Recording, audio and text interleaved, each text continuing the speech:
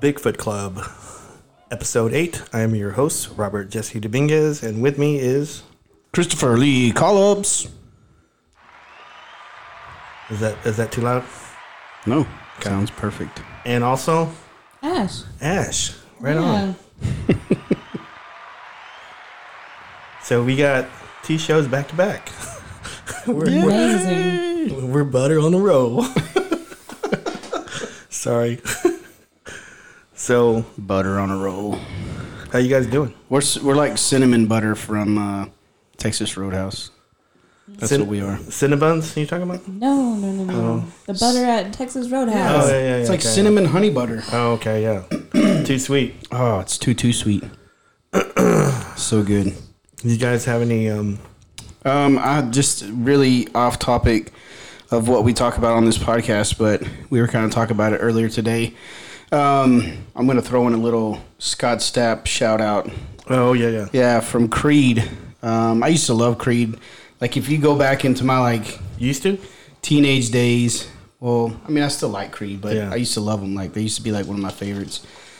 Back, they echo in my, teenage years. Yeah. And it was pretty cool to see an interview with him back in July of this year. And I didn't even know he came out with new music. Yeah, I didn't know either until you told me. Yeah, and You told me what, on Friday? Yeah, on Friday, I was looking up. I was actually listening to old Creed music on YouTube, and it's how they have the little things on YouTube, like what you're watching. Yeah. And it had that interview with Scott Stapp, and I clicked on it, and I was like, "Wow, cool!" And I was watching it, and I just like to hear. I like to hear good stories, and his story is a good story. It's he overcame self-medication, addiction, depression. Him and his wife stayed together through it all, and I just wanted to give him a shout out. That is a good shout out because I know we rarely talk about music on here, and we all love music. Yeah. Yeah. And it's important. I mean, because it's important to me. I know it's important to you guys and get you through stuff, hard stuff. And Well, I can tell you this: if you listen to his new album, which is The Space Between the Shadows, every song on there is good. Mm-hmm. I like every song on there. There's a few of them on there that really hit home to me. But if you have ever gone through any kind of addiction, any kind of depression, any kind of trauma, or whatever it is in your life, some song on that album is going to touch you. It's gonna hit you. You're gonna feel it because he wrote all of them, and he wrote them from that place of recovery where he's at now. But man, it's a really good album. Like I said, it really, there's a few songs on there that really, really resonate with me. And but hey, I suggest anybody go look it up and listen to it. nice. Any shout outs, anybody? Oh, my babies and wife always love you. They let me come out here and hang out with y'all and throw down on the mic. So, Ash, you got anybody? I don't know. We'll see.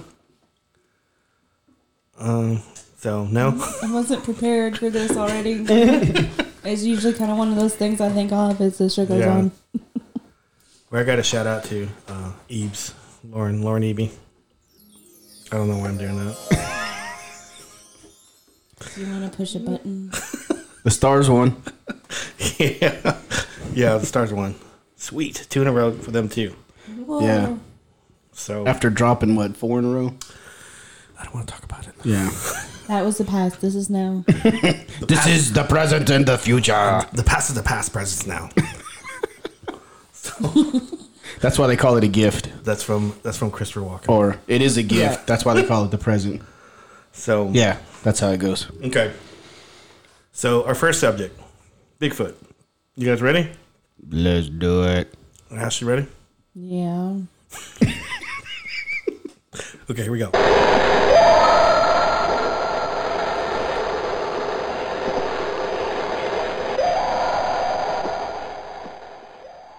Bigfoot. We need to go back to the other house. I know. funny. Like before we get into the subject, I posted on Penn, Texas today. Creature sounds. Yeah, I saw that. And it was like Creatures of the Night, and it was the howl that we used on the first one. Hack. And it was like whoever was doing it was like, he was in East Texas. He claims he was in East Texas, and his cats were at his feet, was watching TV, and he heard some noise outside, and the cats run off. That's what he was saying on his video. Mm-hmm. He goes outside. You can clearly hear coyotes or dogs in the background, and then the narrator says, "And then things change." And then you can hear the howl. I go, man, it's the same howl. That's the howl we use. Yeah. So it's kind of hack weak. So anyway, we don't have a title for this episode yet, episode 8. But the subject I wanted to touch on was why do Bigfoots stink or smell? Stinky Bigfoot. Stinky Bigfoot. So, I know part of it, and I'll give my opinion, and you guys can follow. Because I know I've read some Dian Fossey stuff in the past about her doing research on the silverback gorillas, and she used to always she wrote down some stuff about whenever people would approach a male silverback gorilla, he would stand up and scream, and she says that it was her description was fear odor. It's like the gland, I guess, the sweat glands, and it just releases more whenever they get excited or they get angry or scared or defensive or something like that. And so not all the Bigfoot stuff that I've done, and that's always intrigued me whenever I would get a Bigfoot sighting, and I would talk to the person, the eyewitness, and they would throw in the smell. So a lot of times they don't. Yeah. So just wanted to see what y'all's thoughts on that. I mean, it makes sense. I think that's common in a lot of mammals, that they have that as a way of either a deterrent or a way to communicate, to throw away around dominance too. Like, I was kind of reading up on, they're talking about gorillas and orangutans, that a lot of times it's a dominance thing. Like, this is my area or whatever. And if there's a more dominant male in the area, then they'll shut it off. Yeah. Because they don't want to be detected. And I guess that kind of makes sense if it's something that's trying to, give off. Either run you off or kind of like mark its territory, like plenty of animals scent mark and stuff like that. Yeah. To claim their territory or what have you. So you're saying you're saying like if one of them is throwing off this scent and making his stinkiness known, and a bigger, badder one comes around, he's gonna be like, "Oh, I'm not gonna stink so much." Yeah. Because this one stinks more than me. Yeah. Okay. More or less. Or maybe like a human coming by and it's like interrupting their food source or their sexual advancements. I guess I don't know. They just feel threatened and they'll omit this smell. Well, I was gonna say because it's always like, I've always heard it as if it's being attacked or if it's scared or if it's being dominant, or is this like something they use? You mentioned sexual acts. Is this something that they use to attract females? Yeah, I think like if the stinkier are, the more they're gonna get. Yeah, I think it's kind of like a dominance thing. It's like Yeah. I mean, with Bigfoot stuff, I think it's just conjecture because we don't have any scientific proof. Yeah. But Dian Fossey says that on some of the stuff that I was reading is that they omitted it, like chimpanzees, orangutans, and silverbacks omitted it for social events or excitement. So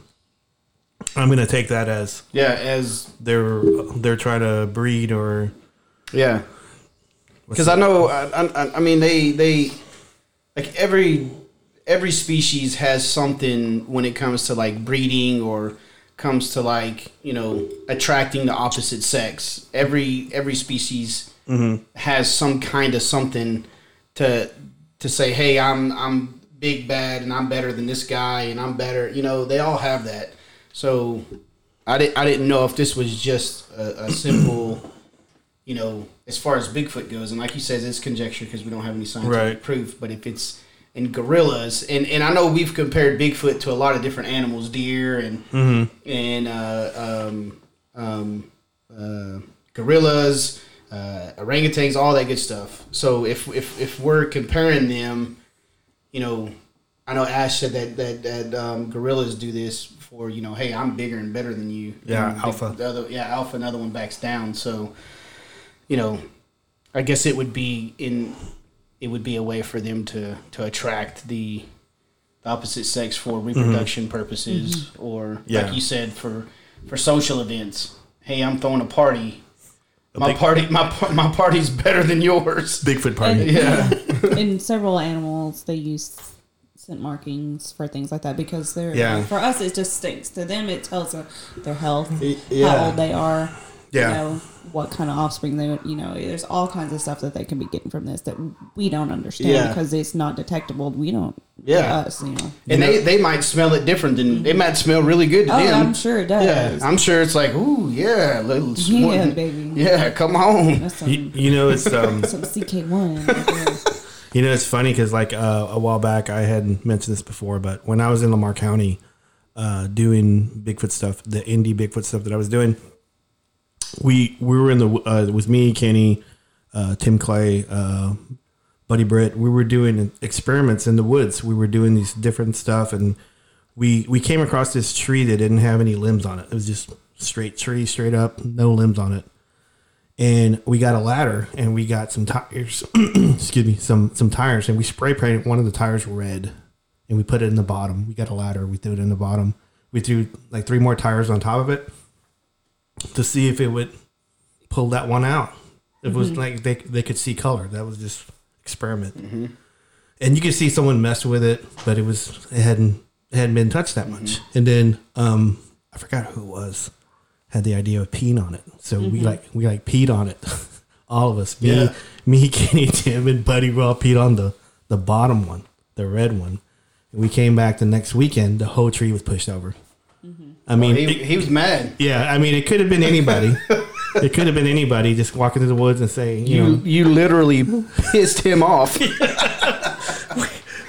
I used to come over here and play with these tires. Yeah. I thought they gave me a nice toy. But then they came over here and pissed all over it. And I touched it with my hands.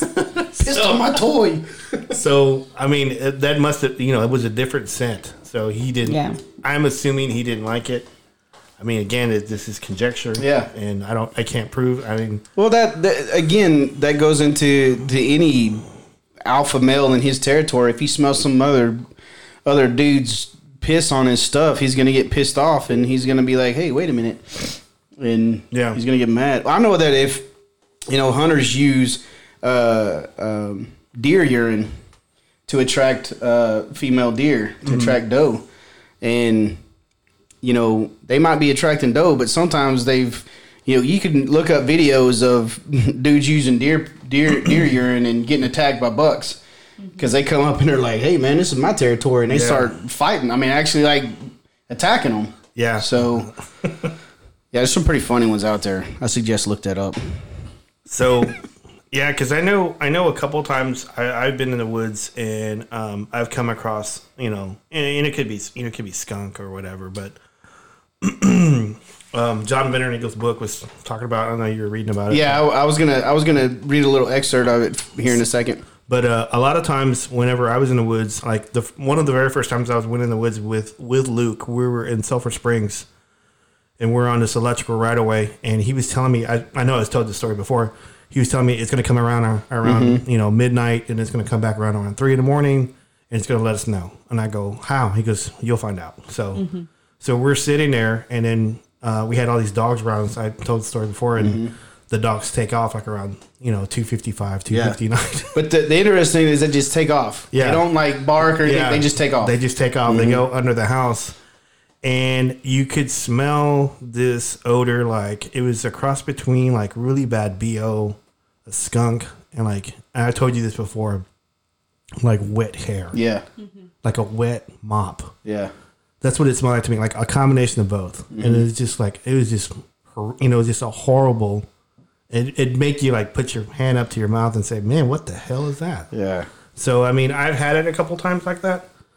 I don't know if it was Bigfoot. I don't know. It could have been a boar walking coming by. I don't know, but they smell pretty Yeah, good. boars stink. But they too have those musk glands. We have Yeah. that little baby pig, and that was one thing. It's like you need to get it fixed quick because you will regret that you don't pretty fast. yeah, Well, and again, I mean, you think about them already, exuding this stench, but I mean, they live out in the wild. You know, I mean, they live out amongst the dirt and the muck and the mud and all that stuff. So, and who knows what they're eating? Yeah, that's a great point. Who rolling in? Or whatever they do, and if they even clean themselves or whatever. So I can only imagine how bad these things, truly stink. I have John Bindernagel's book here, and it's or Bender. Me in names. I can't pronounce it. John Bindernagel. Bindernagel. It's his North America's Great Ape, the Sasquatch. And he's allowed to do that because he's from British Columbia. Yeah, he's that. I asked. That's funny you mentioned this. I asked Robert before we came on the show. I was like, his book is the Sasquatch, and I was like, so is he a lazy poop coward? And he was like, no, he's from British Columbia. So I was like, okay. So he gets a pass. A lazy coward, not a lazy poop coward. I had to throw poop in there because we're talking about the episode. Yeah. So, but listen to that one. It's really good. It is good. It's really good. I think the title turns people off. Yeah. I think that was one of I have fun on every one of them, but man, that was truly a fun episode to do. Because we went into the stuff at the con and whatnot. Yeah, it was just a fun episode. I think if I take the word poop out, it'll get more downloads. Maybe. It might. But you would think, because that's trendy with the kids, right? Yeah. I mean, everybody who doesn't like a good poop joke. I know. The scoop on poop. Yeah. But yeah, listen to it. Download it. Everybody that's been downloading every other one's sorry, that's late. Man, you're late every time. Every time. All right, so this is in his book, North America's Great Ape, the Sasquatch, and there's a little excerpt in here about odor. It says the overpowering and nauseating stench of the Sasquatch is the most memorable feature of many Sasquatch encounters, yet it is totally absent from most sightings, even at close range. Distinctive odor may be considered adequate evidence for the presence of some mammal species such as skunks and black bears. Observers who have sensed Sasquatch odor at close range describe it as a strong stench of rotten eggs, a terrible odor like a dead animal, or smelling like rotten meat. Its strength can be such that it makes you gag or want to vomit, and in other cases is eye-watering. The descriptions of the Sasquatch odor invite comparisons with that of mountain gorillas, once described by Dian Fossey as a gagging fear odor. Yeah, and then he just says you can look at the Appendix 5, and it'll, in the book, obviously we can't show you Appendix 5 because we don't have... But if you have the book, go to Appendix 5 and it'll tell you that.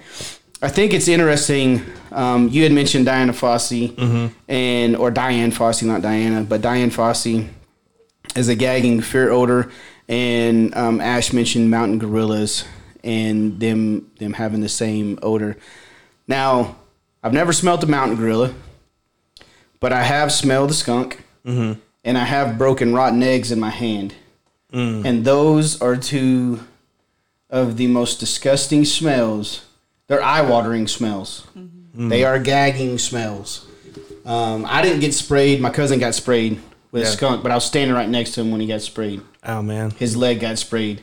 And when I was, the rotten eggs, I was on an old tractor, and the rotten eggs were up under the wheel of the tractor, and I was getting them out, and I was trying to get on the tractor because I was going to throw them at my brother, but I slipped. Karma. Yeah, I slipped, and when I slipped, I fell, and my hands hit my chest, and they crushed between my chest and my hands. So it was right on.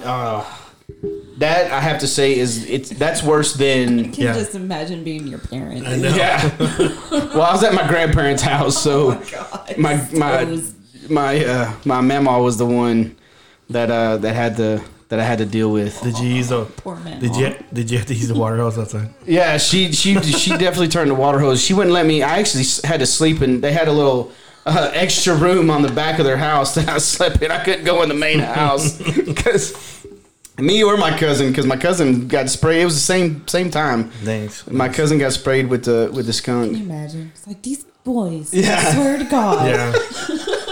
I mean, I was probably like 8, and my cousin, he's about a year older than me. So we were like 8, 9, 10 years old, something like that. Yeah. And we were always getting in trouble like boys do. We were on a farm and, had acreage to run on, so we were always getting in trouble. So but anyway, but those two smells are by far the stinkiest smells I've ever smelled in my life. And they will make you gag, and they will make your eyes water.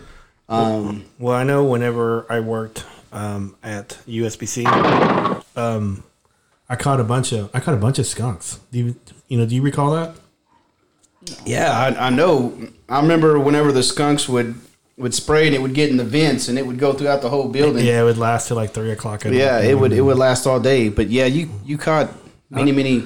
Probably about 35. Yeah, easy, Yeah. if not more. Yeah, it was like and that smell is like, man, it just I've never got sprayed with it, and But it lingers. Lucky. It does linger. It lingers and lingers and lingers. So if Bigfoot, I was about to say this big hairy monster, but I didn't. Well, you're in your lesson. If this Bigfoot has this kind of odor, it's to me, this part of the Bigfoot story makes me not believe it. Yeah. More. It makes it more unbelievable to me that he hasn't been found or that he hasn't been. Or that he's out there. This is a step back for me. Whenever I would get eyewitness reports and it would like tell me it was a close proximity, like it crossed the road and they had the windows. I go, did you have the windows down? That's the first thing I say. You got the windows down? They go, yeah. I go, okay. Or they says it came back in the back of the house. I go, were you outside? Yeah. Did you smell anything? No. Okay. That's I kind of question it a little bit. Yeah. Mm-hmm. So. Okay. Well, I have a question too. Go. Do you think it's possible that it's only the males that do that? Well, that is a good question. And another counterpoint, and I might be totally making this up in my head, but I think I've heard people theorize a lot of times sightings are either younger creatures or females. Mm-hmm. Do you think that could put into accountability to why? That's a great question. It's a great question. It's a good point. Yeah, it is. I didn't even think that. Diane Fossey's, from what I remember reading, she did state that the males gave that pungent precipitation. Now this is the gorillas. Yeah, correct? Yeah. This is our talking about gorillas. Like the big dominant ones. Yeah, So, like they would give out an overwhelming sense, but she did say Right. on some of her notes that she did say that females did too, but not overwhelmingly. not as much. Yeah. So theoretically, this is my theory. It's just like because a lot of people think that it's younger ones that let themselves be seen because they're more curious. It makes more sense. You know? Well, that's just like Guinea. That's like kids now. Yeah. Yeah. Human kids. And so therefore, theoretically, with that in hand, that it's just the big dominant. Let's say the big males that smell as bad. Right. So with your more sightings, it's not going to be hand in hand with that because they probably aren't the ones that is possible. that are coming out as much. That is possible. It could. It could be a young adolescent. It could be a female, and they don't put off that smell, and they don't. The eyewitness is probably so scared they don't notice if it's a male or female. Mm-hmm. But I would think, because if we go back and again we're comparing apples and oranges here. Mm-hmm. If we go back to gorillas, the male gorillas, no matter how old they are, they're going to put off the odor. They're going to put off the smell. And again, we go back to, the more dominant one is going to out smell the other one, and the other one's going to let it down. So, but that is a great point. That I would think that, all baby. Look at any species, any animal, anything. the babies are always curious. They're always curious and wondering and going out where they're not supposed to. That's why the babies get eaten all the time. So, and then, I don't know anything about gorillas or Bigfoot or anything, just what we've talked about here. But I know that most species that do have that dominant gene or whatever it is the male that has it in most. I know there's some species where the male is the dominant one and stuff like that, but the majority of them, the male is the one that portrays the dominance, whatever it is to attract. That does displays for breeding purposes. Yeah, for breeding purposes. Yeah. Is more often than not the male. So that's a good point. I never thought of that. But I'm just saying, if this thing stinks that bad, I've been in the woods a lot. And I know what you're gonna say. You haven't been in East Texas. West Texas. You haven't been in East Texas. You haven't been in East Texas. Do they even have woods in West Texas? I mean, they have like a tree. That's a good point too. They have bushes. But they have parks. I went out in the woods in Louisiana. Yeah. Louisiana definitely has woods. Yep. They got big trees, lots of woods. I was in Virginia. Which part of Fort Lee, around Fort Lee, Fort Polk. Which part of Louisiana were you It's in? around Fort Polk. It's like the Leesville area. It's kind of the east or the west? It's more. I would say it's more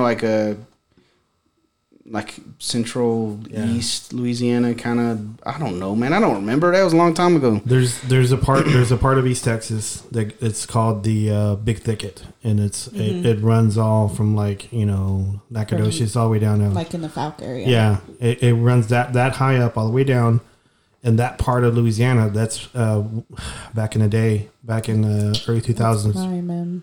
We called it Monster Central because supposedly all the Bigfoots in that area were really aggressive.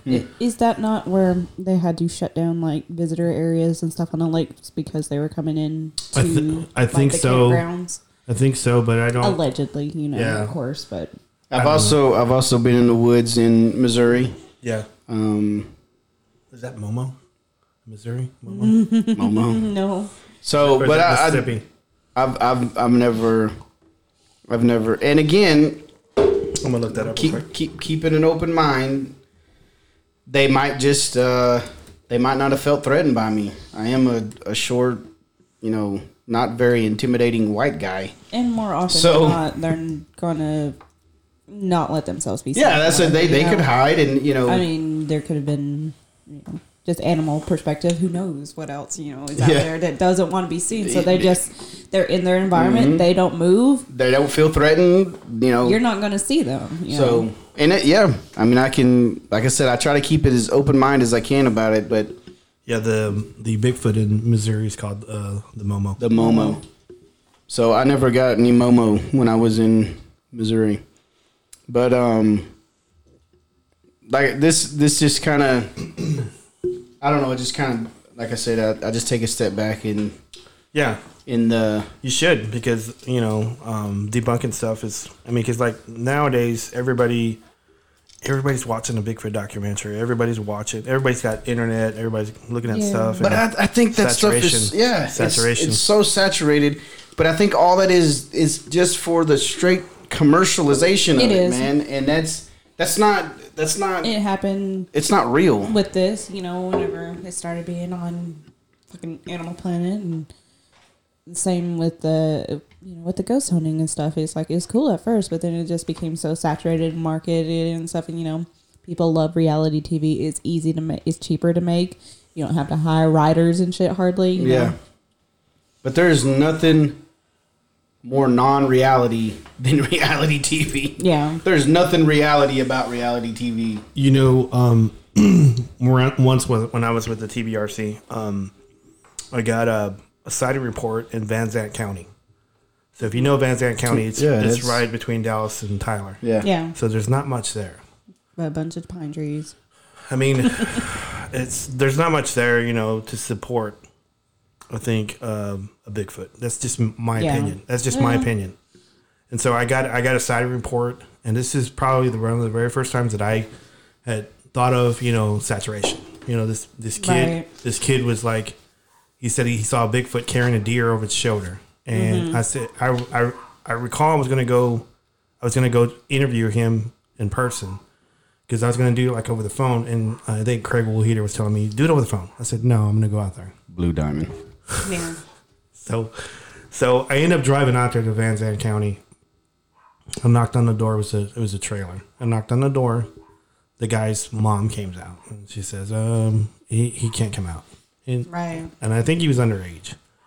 And so that kind of, because I looked around his trailer and there's no woods, maybe like 100 yards away, 200 yards. I don't know. There wasn't that many trees. Mm-hmm.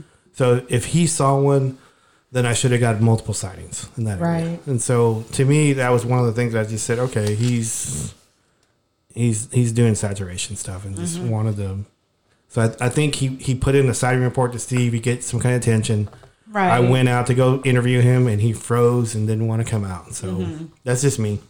Yeah, I mean, it's possible. He didn't think that you guys would ever show up, or he was just trolling you or something. Yeah. Yeah. So. we would get that a lot, too. People wanting to be on TV, whatever. We'd be sitting there trying to run EVPs and everybody and their cousins got to come knock on the door. The ghost hunter's here. Yeah. Yoo-hoo. I'll make you famous. Can we come be on TV? Can we come watch what y'all doing? And we're like, yeah.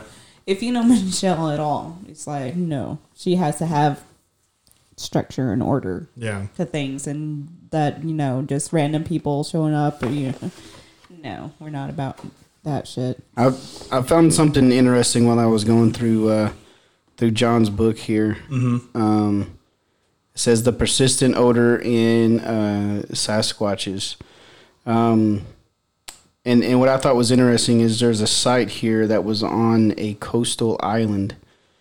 We never talked about it being around the coast or anything like that. We always talked about it being in the woods and on that. His book goes into that. Yeah, and it just says the reported persistence of Sasquatch odor is of interest. In one account, an odor like rotten eggs was associated with fresh Sasquatch tracks, and in another, the strong odor of rotting meat attracted a beachcomber to a likely Sasquatch nest in the debris of the high tide line on a coastal island of British Columbia.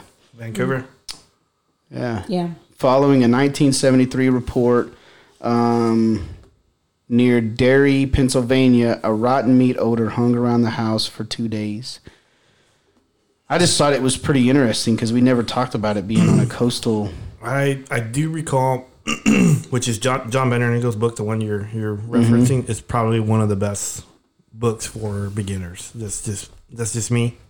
It's he breaks stuff down so well. But I think he talks about Bigfoot swimming in that one.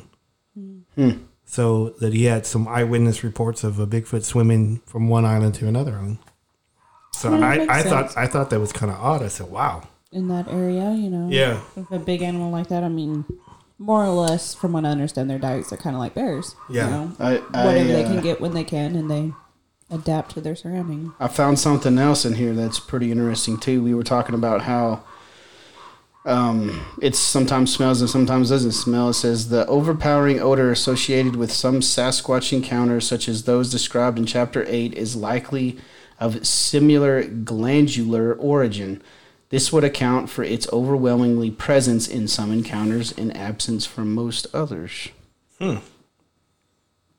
Food for thought. Yeah. So, I mean, John Bendernagel is obviously smarter than I am about Bigfoot. He is a good dude, man. Yeah. So, it's interesting. Y'all talk. I'm gonna look up something here.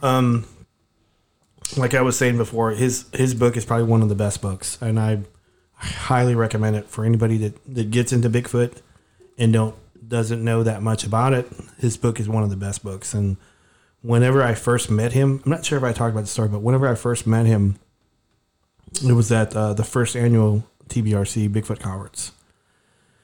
And whenever I approached him, I asked him a bunch of questions. I asked him about bears and howls and what I thought about Bigfoots, what they did. And, and he's a smart dude. He's a smart dude, retired, writing books, going around, probably, just speaking and stuff. That's how he got probably most of his money. But, I would tell him what I thought Texas Bigfoot was. And he was like, he pulled out a pad, he pulled out a pen, he started writing down whatever I was saying. Now, granted, he probably threw it away or never going to use it ever, which is okay with me. But the fact that he took the time to write down what I was saying, a novice, a newbie to Bigfoot, I thought it was tremendous, and I respected him so much. He's such a great guy, and I'm so sorry he passed, and I wish I would have talked to him a little bit more before his passing. But he was so friendly, he was so nice, he was so infatuated with Texas chili. I know I talked to you guys off show about it, but he was just so fascinated with it, and he says, "Oh, this is so good," and he was like, he was eating the bowl. And then whenever he was talking to me, he had it inside of a cup.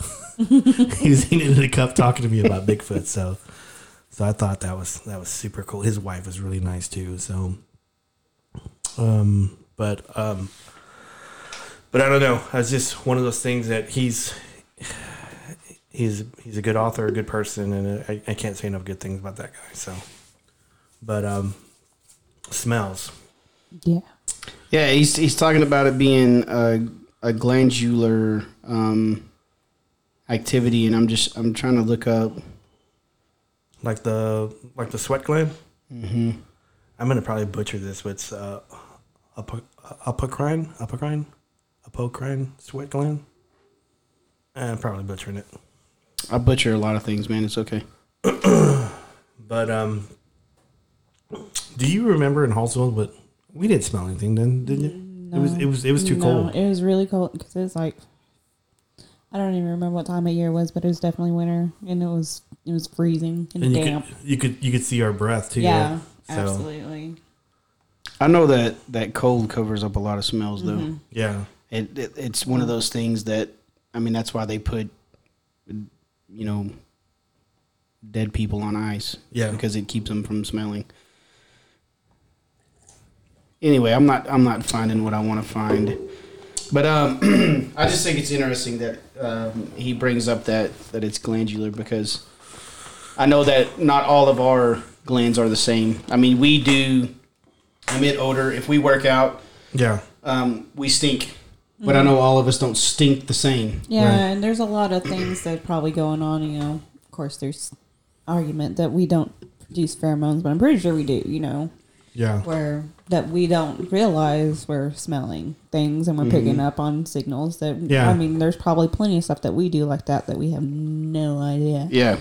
And that's what I was trying to see if there's any correlation between human glandular and Bigfoot, but that's for another time. It's too much to get into. So it's deeper research than I have time to do right here. So I know that say for example, if we eat a lot of garlic, we're going to emit that smell. Yeah, we're going to with our sweat. I can give you a perfect example. When I was in MOS school for the Marine Corps, we'd go out and get really drunk, and I'm just talking really, really drunk. And we would have to be in PT formation at 3:30 in the morning the next morning, and we wouldn't get back until like 1, 2 o'clock. So we didn't have time to sober up before we're in PT formation. So we roll out at 3:30 for PT, and when we're running, we smell like a brewery, or bourbon or something. Yeah, we smell like liquor, beer, whatever. But it was just a whole platoon of vodka. Just you could smell us from a mile away, because that's what we were sweating out that liquor, that beer, and they made us run harder every single time. Yeah, we threw up a lot, but that's a good point. If they're eating, I mean, they might eat skunk. I don't know. Yeah. They might eat, dead animals. I mean, they might eat rotten eggs. I've had some eyewitness reports of Bigfoots eating roadkill. That makes sense. That they see, like a deer got hit, and because they are omnivores, right? Right. They eat whatever. They're opportunistic. So yeah. I know I've talked about a story about them eating out of a grease pit. Mm-hmm. So I mean, I don't know if you said that on here, but I know that we've talked about it often. Yeah, I don't recall. we talked so much about Bigfoot. I don't know if I did it on the show or not. I know that you've told me that they've eaten out of grease pits. Yeah, grease pits. And they like menstrual cycles. Yeah, I know that you made a comment about that's kind of common in about predators that. in general. They like that smell, and that's a very pungent. Pungent, yeah, that's a good word. It's a very pungent smell. And if they're anything like deer, then they can smell from way far away. So, I mean, I'm not so bent against it now. Yeah, because like most of the time, whenever I did a sighting report in an area, and I did ask the question about smell, they smelled anything, and they would say, oh, maybe we get skunks out here, so I always ask what's in the area, like it's like a fish hatchery or a farm, they're growing onions or turnips or whatever, and I always ask, well, what's in the area, and try to find out and do the research and drive around and look at maps and stuff. So it is possible that a Bigfoot sits in that area eating what's ever viable, and they give off the odor. Or so, it's possible that some stink worse than others. Yeah. They don't all smell the same. Yeah. Even in the same areas, eating the same things. Because like I said, I know some people, man, they sweat and man, it's bad. Like real bad. I just thought of ex-boyfriends of mine. I know some people that can sweat like crazy and they don't even stink. Yeah. I mean, as you can it's like a testosterone. It's like there's a different smell, but it's not like, oh man, you stank, you know. So, I mean, big stinker. I guess I still, Yeah, that's okay. But it's all this stuff is very interesting to me. It's funny because I've listened to other radio shows and stuff like that. I don't think anybody's ever talked about smells, Bigfoot smells.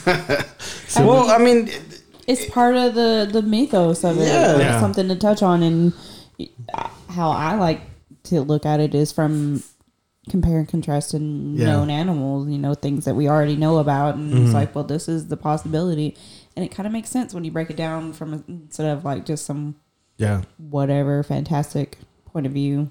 I almost want to go back and talk to the guy, the one that gave me the Longville story, and ask that question if he smelled anything. If he smelled anything, because I don't recall asking him that. Well, so. I would again. Going back to me and if I'm running and I'm not looking for very much detail, right? But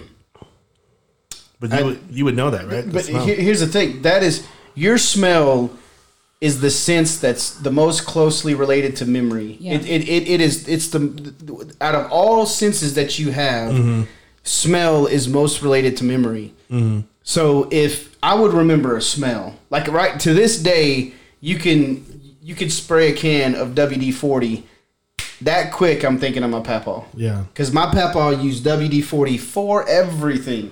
I mean, everything. Spray some WD-40 on it. Spray some I always Britt, my wife, makes fun of me because Tussin. I use Febreze all the time. But in my big fat Greek wedding, the dad uses Windex. He squirts everything with Windex. Yeah. Well, that was my papa. My papa, man, everything was WD-40. So if I smell WD-40, it's instant back to my. So that's why if I was in an I would remember a smell. Yeah. I would remember, especially if it was this pungent. If it was this full of odor and nasty. Yeah. That is something but that's not something that you have to work at getting the detail of. You know what I mean? It's not hard to be like, oh man, I smell it. You don't have to be looking at it. You don't have to be facing it. You don't have to be. It's just, oh man, I smell it. Every time I think about fresh cut grass, I think about my dad because he's Mexican, right? No, I'm sorry. That's horrible. Snap. No, it was. Oh no! It's because all our listeners. It's because he used to make me cut the grass all the time. Yeah, but when you smell fresh cut grass, fresh cut grass, you remember your dad. Yeah. So, do you have any smells like that, Ash? Sure. Car grease and like for my dad specifically, gun oil. Okay. Yeah. Yeah. he's a cop, and of course Yeah. has his own arsenal. But that collector, you know. But you could be But, anywhere. yeah. You could be anywhere, not having anything to do with your dad, and you Yeah. smell gun oil, and it's Yeah. boom. So anybody out there, if you see a Bigfoot, smell. Smell. Get a big whiff. Don't run without smelling. And then ask it how old it is. if you see a tree, What if you see gender it a, identifies as. Yeah, ask, see if you can see his nipples. And it'll Yeah. say nothing because it probably doesn't speak English. it'll go. That scared me, man. Sorry. I was Well, that's what it sounds. That's what it's what that supposed to. recording sounded like. Yeah, that one that Which we were is- talking about. Yeah, that That we played. weird garbly. That's exactly what it said. It's like that song that I played you guys. yeah. That Italian composer. It's like, this isn't English, but this is what English sounds like to us. Right. Yeah. And it's almost where it sounds like it should be something, but it's nothing. you know? Yeah. There were times where it did sound. Oh, wait a minute. But it's it not wasn't. saying- Yeah, it wasn't. Yeah. So what should this episode be named? I don't know. That's what that. Yeah. Let's do it. Just name it. We Get can, it, go. we can name it Sweat Glands. Let's keep that in our back pocket. Okay. We still have a lot of shouting. We still have a I was lot gonna of say Smelly Bigfoot, but why does we- Bigfoot That's a smell? little on the nose. Smelly cat, smelly cat. No. So we're like 47 seconds in. 47 seconds. Just gonna stay with me now forever. But we'll get a name out there. We'll get a Yeah. title out there. Simon. Cachetone. So Smelly Bigfoot. yeah, I kind of like it. It's just me, but it's like again, it's just me. So Ooh, that smell. Ooh, that smell. That's a good one. What a great reference. is it a song? Is it a song? If you could have seen the look on mine and Ash's face whenever he asked that.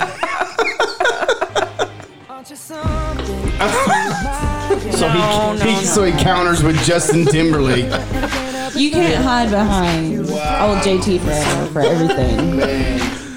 You can't fight your battles for him. Hey, we'll let you look that up, okay? It's so good though. No, I'm talking about we'll let you look up ooh that smell. Oh, okay. I like that. That you just bumped up a major level in my book right there. Thanks, man. Ash. Not you. Thanks, man. You don't even know what we're talking about. What a great reference. What? You're outvoted 2-1. Thanks, Ooh, man. Ooh, that smell. Thanks, man.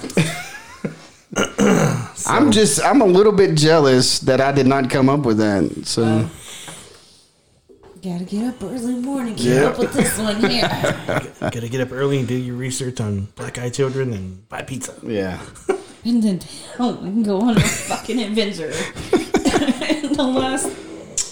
Good grief, we can't just go to the store and get something. It's Yeah. gotta be. Oh man. It's gonna be 2 hours. And then the internet goes down or the system goes We down. don't know what you ordered or who you are, but here you go anyway. Here's some pizza. There's some pizza. Whatever. And then we wanted I- some cinnamon rolls, and they couldn't even make them. I was upset.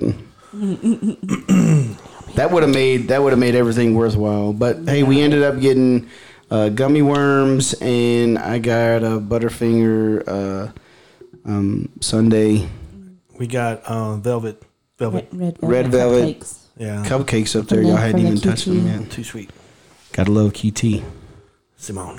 QT in the clutch. I wanted like just a little bit of segment to talk about the Mandalorian, but you haven't seen it all. I haven't seen it. You all. still haven't watched it all? I fell asleep. Come Sorry, on. I had We can the flu. Hey, okay. we can talk about to It's- the point where you stopped, right? Yeah. It's only up to episode 4, right? 5. It's 5. Ooh, man, I'm behind. Are you really? I haven't seen 5 yet. I've only seen 4. Then we Friday. can't. Then we can't talk about it then. Yeah. Which one did you get to? To the newest one. On 5? Yeah. Yeah. Man, you're ahead of me. I'm clowning on you, and you're ahead of me. I really watched it. I'm sorry. I'm sorry, it Ash. today. I need to watch it. I'll watch it when I get Yeah, home. I was So we watching can't it we last can't talk night. about the Mandalorian. Yeah, now. we can't talk about it because I'm behind. Look at me trying to clown, and I'm the clown. There's cute You're baby supposed things. to hit. Oh yeah, sorry. Thanks. So Is Baby Yoda in it? Of course. of course, He's the best thing of the show. yeah. He's the best part. He walks around. I don't know. Mandalorian's pretty bad to the bone. He giggles a lot in this episode. Yeah. Oh, good. He's becoming more vocal. Yeah, he's, Awesome. Yeah, it's I think it's I don't know. It's probably one of the best shows around, hands down. Yeah, Mandalorian is awesome. It is a really, really good show. It is, well, besides my kids wanting me to watch it with them, one of the main reasons why I started watching Star Wars Yeah, is because of The Mandalorian. yeah. But I told you to watch it because and you said I haven't seen Star Wars, and I said I know. You don't you don't You don't need have to. You don't need have to. But it only. It helps, but But it was. It was just like, okay, if this is this good, then I got to check out what Star Wars is. Yeah. Because if it's this good and this is based on the Star Wars franchise. Well, I can't say this about this episode. You already saw New Hope, right? Yeah. Okay, this episode will kind of take you back. Oh, that, cool. so- because see, you told me. I've only seen two of them. Right. I've seen New Hope and Return of the Jedi. No, I mean, not Return of the Jedi. Empire Strikes Back. Yeah. Return of the Jedi is the next one I got to watch. But you told me that Empire Strikes Back is like one of your top 5 movies. yes, I liked New Hope more than I liked Empire yeah, Strikes Back. Yeah, no, that's understandable. Yeah. So if it takes me back to New Hope, that's kind of a cool thing for Yeah, me. it is. Because I really enjoyed New Hope. because you're gonna watch it, and you're gonna say, "Oh my god, I already saw that." Awesome. there's that thing with the thing and the thing. And Yeah. the other thing that I saw with the thing, And these thingies. I just like that it has all the Yeah. all the big animals that they ride on and shit. So, not that I didn't like Empire Strikes Back. I liked it a lot. Right. It was good.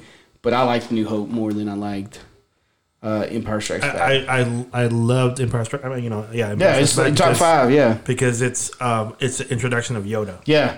And And that's I loved it. that was one, I didn't know how funny Yoda was. Yeah. He's a pretty funny little green dude, man. And I loved it when he took Luke's food and he was eating it, and then Luke took it back, and then he crawled into the little Yeah. into the little thing to get some more. But He says, "How do you eat this and get so big?" yeah, So, so I didn't realize I had no idea Yoda was that funny. Yeah. and I loved it. So yeah, But, George Lucas originally wanted to make Luke Skywalker like Yoda. That was his concept. that wouldn't have worked. Well, he did it in Willow. Yeah. Yeah, The good guy is a short person. Yeah. So, but that was his original. I think. It's very like hobbity. Yeah. Original, Lord of the Rings, unlikely hero yeah. Yeah. type. I mean, 'Cause but I'm that- just saying, Yoda's enough. Well- you don't need 2 Yodas. Yeah, because it worked. Yeah. But that was his original plan. His original plan was to And here's the thing: make the hero the small. if he would have done it, it probably would have worked too. It probably would have been. possibly. Because you haven't seen Return of the Jedi, but you know about the Ewoks, right? That's why he kind of incorporated that too. Yeah. They're small. Your cute little fluffy Yeah, dolls. and they're pretty bad Yeah. to the bone. Yeah. So Yeah. he kind of redid it. He kind of redid it there too. So, but anyway. So he kept the kind of the ideology of Yeah, but it just wasn't the main character. it just wasn't the main character. So Which is pretty cool because the Yeah. Ewoks are pretty cool. yeah, I wish they are. would have done a trilogy with Willow. Yeah. It seemed like that's where it was heading. That they were Yeah. Oh, doing yeah. more with that because So- he created like this whole big, huge universe and backstories, and I Yeah. know there's like RPGs and stuff with it, but Burgle it just cut. never, Burgle cut. it never went anywhere. Someday, Burgle Cuts. Someday you'll what? I don't know if we've talked about this on mic, but I know we've talked about it off mic. How freakishly large Willow's hands are. No, They are He's a enormous. He's a farmer, dude. I know, but man, them suckers are big. He's got to grab turnips and So, trying to Parsimmons. carry that baby around. Yeah. Laura Dannon. Laura Dannon. What does he say? By no means are we taking this. They're just walking Okay, by. Dada. Oh well, whatever. And they just walk by Those laughing. are the cute. They're just my God. laughing All and those stuff. kids are so cute. Oh, they are adorable. What's funny is the Ranin. Is that his name? Ranin or Ronin? I can't remember his name. And then the little girl's name is Mims. Yeah, they're Ranin or something like that. I can't remember. I can't remember. But anyway, Mims looks just like my second daughter when she was a baby. I mean, just like her. It's crazy. And then Ranin looks just like my friend son. His name's Buck. Looks just like him. And it looks so much like him that they asked the little ones that were younger than Buck, who is that in the picture? And they're like, that's Buck. They really thought it was him. But it was the movie. But it was the picture of Ronan in the movie. So, or Ranin, I can't remember his name. It's something like that. Ronan, he's Japanese. He's a Japanese word. I think it's Ranin. I mean, it is George Lucas. I'm gonna look it up. Was that a sensei? Without a sensei. But I'm excited to see the new Mandalorian because I'm definitely addicted to that show. I might just watch it again. So there you go. Oh. I'm excited to see Return of the Jedi too. Yeah, you should. Because that's the next. I'm excited to see all of them. You should be. You should watch Clone Wars too. It's a cartoon, but it's Yeah. supposed to be really good. I've seen some of it. It's not all of it. supposed to be before New Hope, right? The Clone Wars. No, Clone Wars? it takes place. They're like in between The Clone episode Wars. 2 and 3. Yeah, and Revenge of the Sith. Yeah. It's kind Ranon. Mims was his daughter, and Ranon. Ranon. sweet. Ranon or Ranon. Ronan, sweet. Renan. Ranon. Yeah, So that was close. you were. How many seconds are we in now? 48. 56. 56. So we could technically go to another subject if you Okay. guys want to. Y'all do that. I gotta make a. Okay. You ready? You ready to go to another subject? Sure. Okay. Here we go.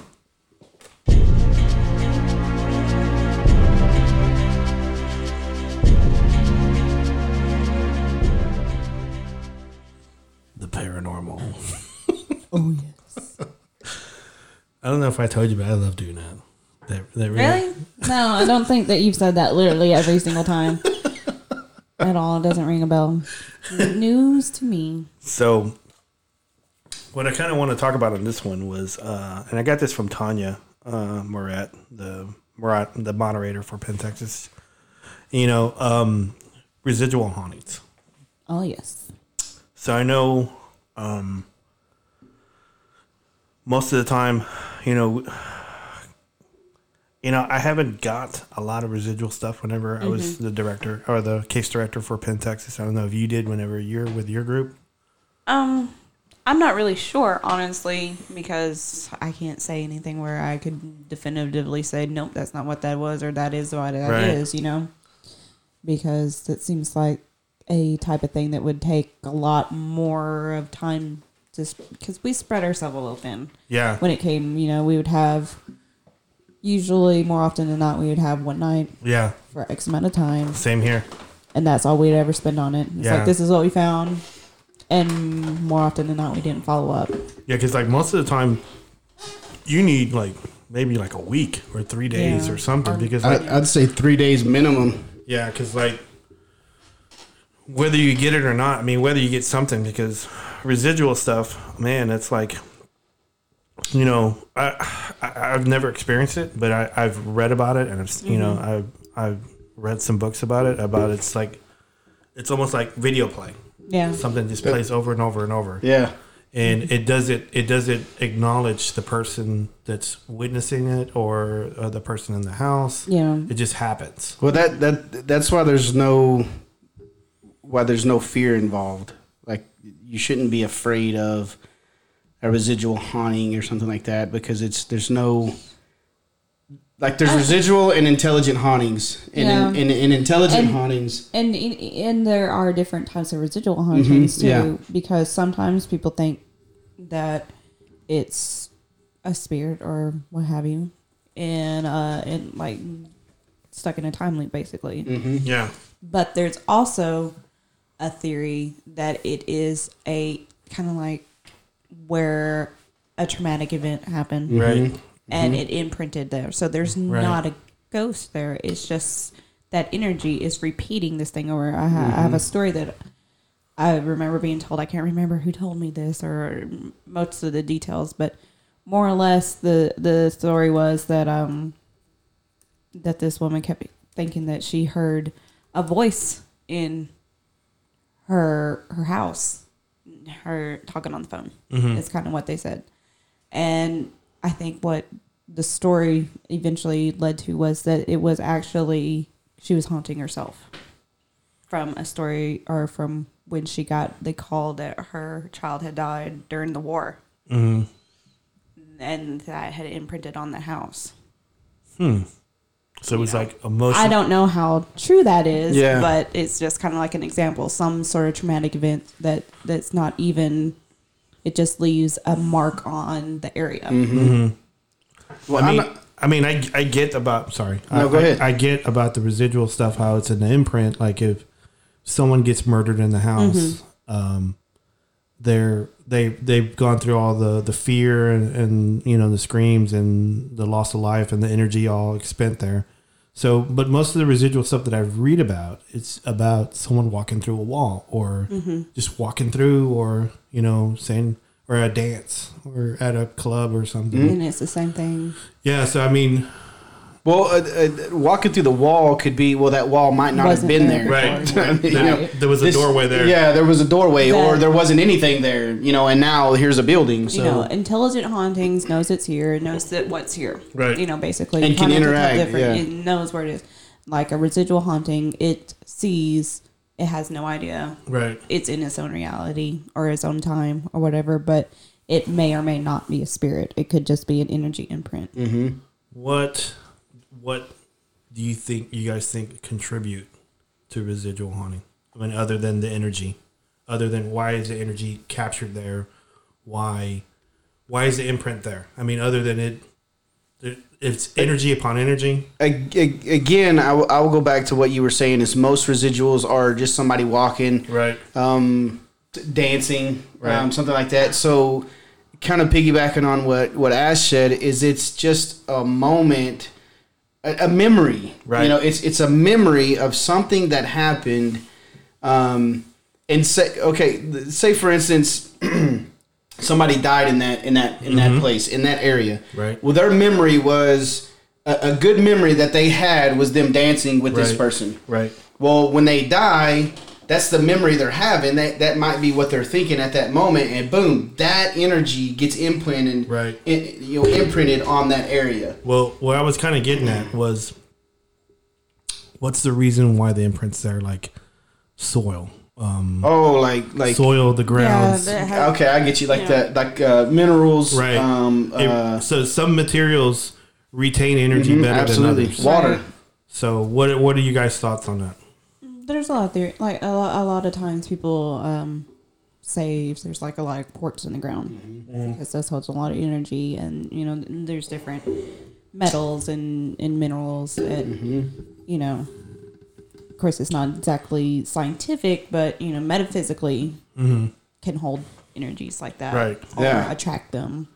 Water's a big. I was just about to say that. Water's a huge conductor of so if there's a energy. if there's a spring under a house or under a property, absolutely. Okay. Yeah, I think. Well, let's talk about Mineral Wells, Texas. How many people went to Mineral Wells, Texas, to get this water? This is supposed to be like holy water, or like healing water, and they move here, and Mineral Wells booms because we have miracle water. Yeah, right. And there are a lot of hauntings in Mineral Wells, Texas, because I think there is something to. Some water has more minerals in it than others. If this area. Is flowing with water with a ton of minerals, and I'm not a geologist or anything like that. I don't know anything about What are you, a geologist? Yeah, geologist. I just know that water is a huge conductor of energy, right. And they use water to make electricity. They use water to. Steam. Steam is will send a locomotive down a track. Yeah, that's a form of water. That's vapor. Yeah, so, that's. Water's powerful. Yeah, that's always been interesting to me.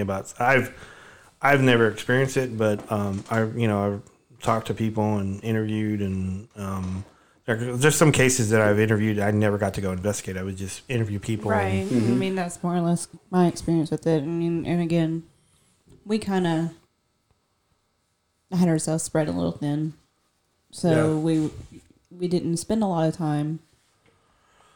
Because you have your outside life too. It wasn't our 24-hour job. Right. We'd have like one case a month. Mm-hmm. Any more than that would be overwhelming, because it was at most maybe 3-4 people, and 2 of us are actually putting in the work. Right. Mm-hmm. Doing the research and the interviews, and then reviewing evidence and everything like that. So we didn't really get a lot of time to spend in places, and a lot of the places we weren't local. Going from Tyler and Longview to Jefferson, or to Waxahachie, or what have you. So we would have like maybe at most 2 days, a day and overnight, and then the morning, and then that's it.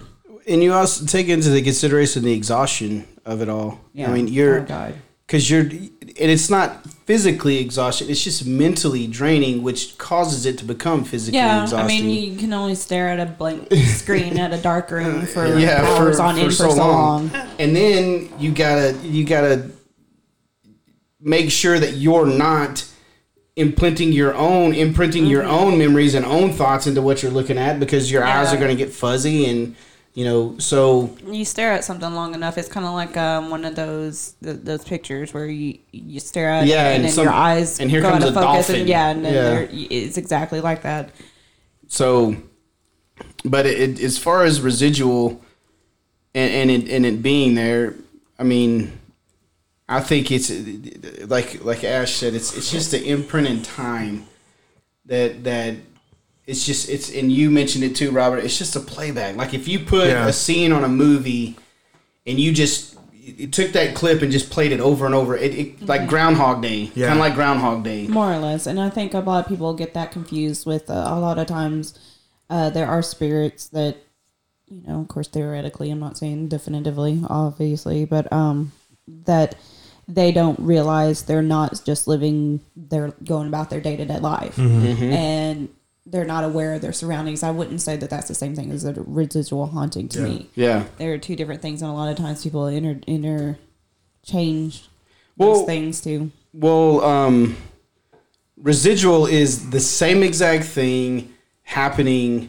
There are similar activities, like you were saying, there are similar activities that can go on and it not be residual. Mm-hmm. It might be an intelligent spirit or intelligent haunting or whatever you want to call it that's doing it, but it's doing similar things. But a residual is exactly the same thing. Every time it's just the same exact thing. It's not just they're not aware that they're dead. Yeah. Yeah, they don't know that you're there. I mean, it's a lot of. I mean, there's fine lines, between different definitions, and like this might be this, but also this, but this is not this. Yeah. I wanted to share a story.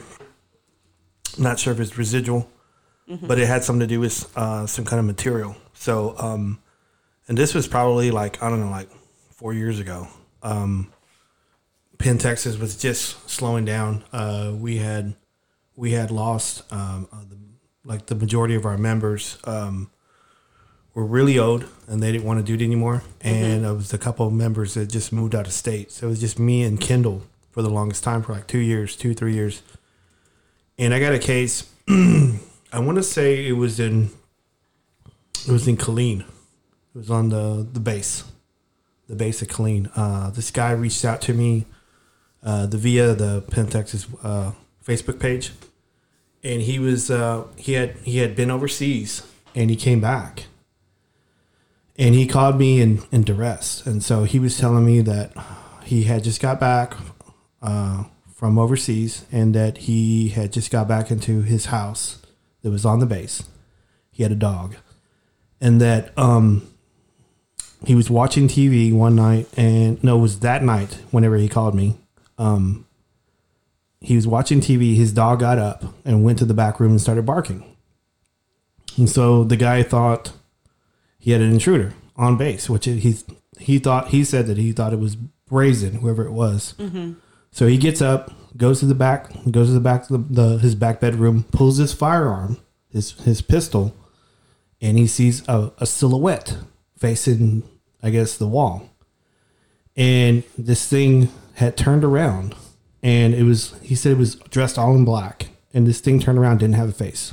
Mm-hmm. And he said that the thing said to him, "We are one of many," and then disappeared. And so he freaked out. He grabbed his dog, went out, he went to a hotel, messaged me on Messenger, gave me his number. I called him. I said, "What's up?" And so I think I remember you telling me about this guy because you were talking to him long ago. Yeah, and it was I talked to him on the phone for maybe like 10 minutes, and we were going over stuff. And I told him, I said, "Well, this was like I think on a Tuesday or something." Mm-hmm. I said, "I won't be able to get there till Friday." So I told him, "Hey, I go, have you been in this house before?" He says, "Yeah, I was." He was telling me, I don't know how true this is, Chris, but from a military standpoint, you tell me. Okay. When you go overseas, do you keep the same house, the same station house? Mm-hmm. Okay. So when he got back, it depends. Did he have family? No, it was just him and his dog. Okay, so if you have a house on post, if you're single and you're in the military, you don't stay in a house. Mm-hmm. If they're giving you the housing, you don't stay in a house unless you're like an officer. Right. I can't remember if you said it was a house or apartment. You stay in a barracks. Okay. In a barracks room. And sometimes when you leave, most of the time when you come back, you're going to be back in the same room. But there are times where they will move you rooms. Okay. But if you're in a house and you have a family and it's given to you by the military and you have a wife and kids and all that, you're going to come back to the same room. Same house. And most of the time, I'm going to say probably 98% of the time, if you're single living in the barracks, you're going to come back to that same room. Okay. So I can't remember whether he said he was married or not. I'm pretty sure he was single. But he was saying that he saw this thing, then left the base, went to a motel, called me, messaged me, and then I called him and we talked on the phone. And I asked him, "Have you been there before?" He says, "Yeah." I said, "Did anybody else see it?" He says, "No." I said, "How long have you been back?" He says, "Just a couple of weeks." I go, "Did you bring anything back with you from overseas?" I go, "Where were you?" He said, "It was in Saudi Arabia. And he's trying to think about what he brought back. And then eventually he got to where he brought back a chest, like a wooden chest that he bought at some market. Yeah, he probably bought it at a bazaar. Yeah. And so I said, it's got to be the chest. So I said, I go, "What kind of wood is it?" He says, "I don't know. It's like some kind of dark wood." And he bought it and he shipped it here, and it was here whenever he got back. Mm-hmm. And so, I proceeded to talk to him more. I said, "I'll call you again tomorrow." And then I called him again, and he didn't want to answer. So I called him a couple more times, and I texted him, nothing. So I called him from a different number, and he answered. And I said, "Hey man," I go, I can't help you if you don't let me help you." And he eventually just hung up on me, and I never talked to him again. But I thought it was fascinating that maybe this thing was tied into that chest and the wood and something, I don't know, but I thought it was kind of odd, and I never got to. I think he was embarrassed. I think if I would have, because I told him I had to come out to the base, and he'd had to let me on base, so he probably would have got ridiculed. By you'd have to probably go through a lot of red tape to get you to come out there. So, but he said that he didn't have anybody else with him at the time, which I don't know how true that was, but. Unfortunately, I would think that my first question, of course, would be what his mental health state.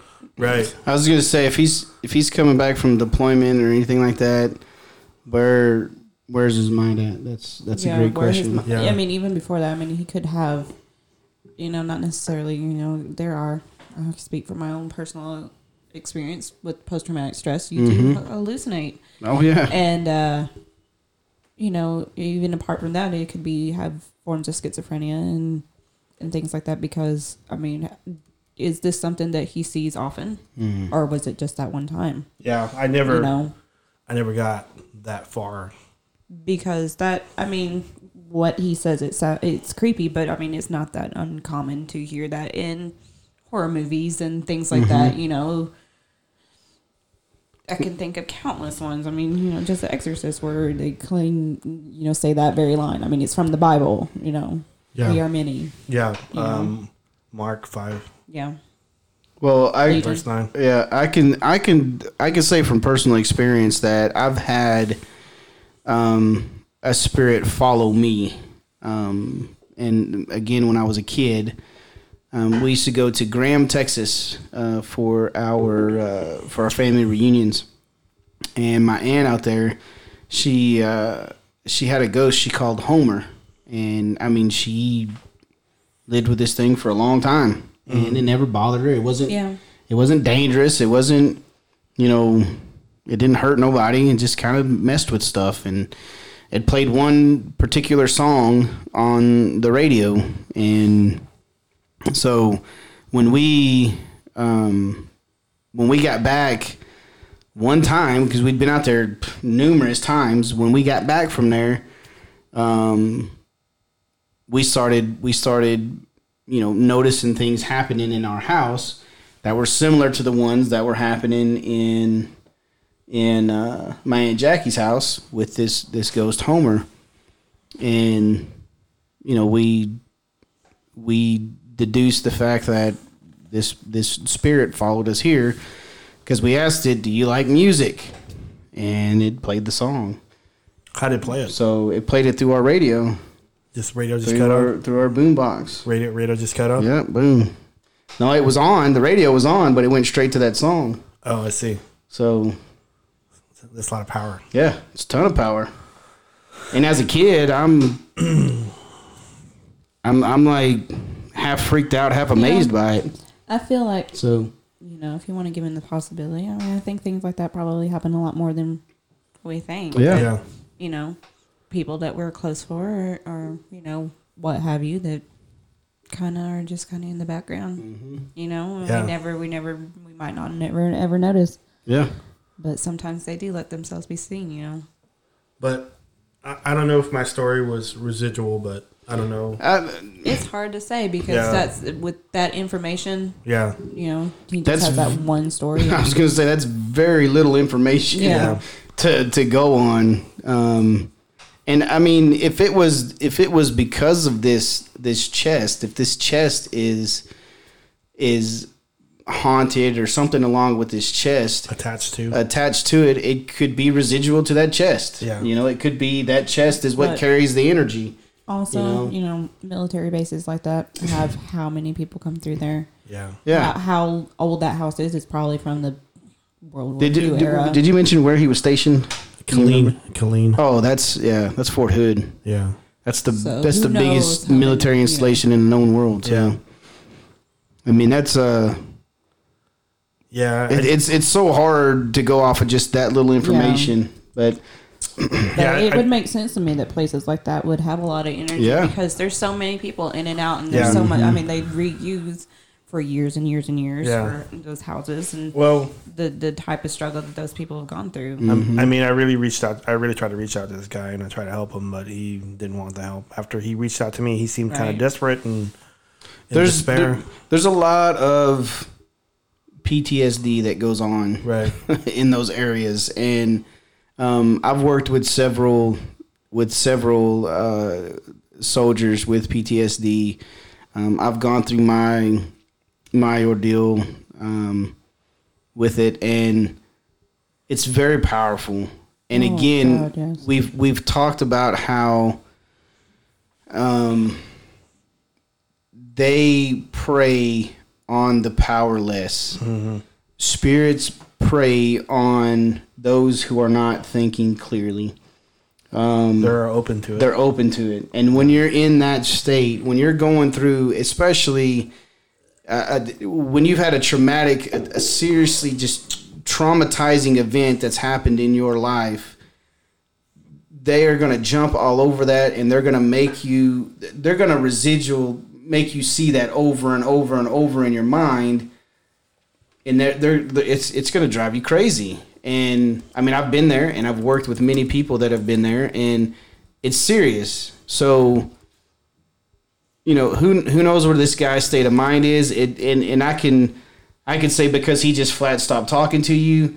Maybe that's because he you know, he wasn't in a stable spot at that moment. You know, maybe he was. I don't know. I can't say anything because I don't have enough information. And also it might not have meant to be malevolent. Yeah. Because it appeared dark and there was no. I mean, maybe that's just the only way it can manifest. Yeah. Maybe not enough energy in that house. Yeah. Of course, you see somebody that you don't know in your house, regardless. If it's a person, it's going to be scary. Yeah. If it's a faceless shadow that speaks to you, but it could that is just how it appeared, and it couldn't help it. It's not that it meant it to be malevolent. It just that's going to be scary regardless of how it appeared. It could look like an angel, and it still would have scared the shit out of you because it's like, why are you in my house? Exactly. What are you doing here? And why are you telling me you're one of many? So because I mean that's going to be our first reaction to anything we don't understand is fear because that's survival instinct. Yeah. Well, that knee-jerk reaction is that's not right because it's not right. So, I just don't know. Yeah. I mean, and I can tell you this: if it was. There's a lot of energy on military installations. There's a ton of energy floating around the whole base, everywhere, especially in the housing developments because they're all like duplexes or they're all like townhomes. Stress. So all kinds of I mean, all kinds of. It's just. I mean, there's a lot of energy on military installations. So, man, there's just. Really cool story. Yeah. I'd love to dig into it more and learn about it. But man, maybe this box. I love how you said not enough energy because if this box is supposed to be in one place, it might have more energy in the place that it's supposed to be. But you take it away from that place, you take it away from that place, and it's not going to have that much energy, but it still has enough to manifest this mist or whatever it was. But here's my thing: there has to be.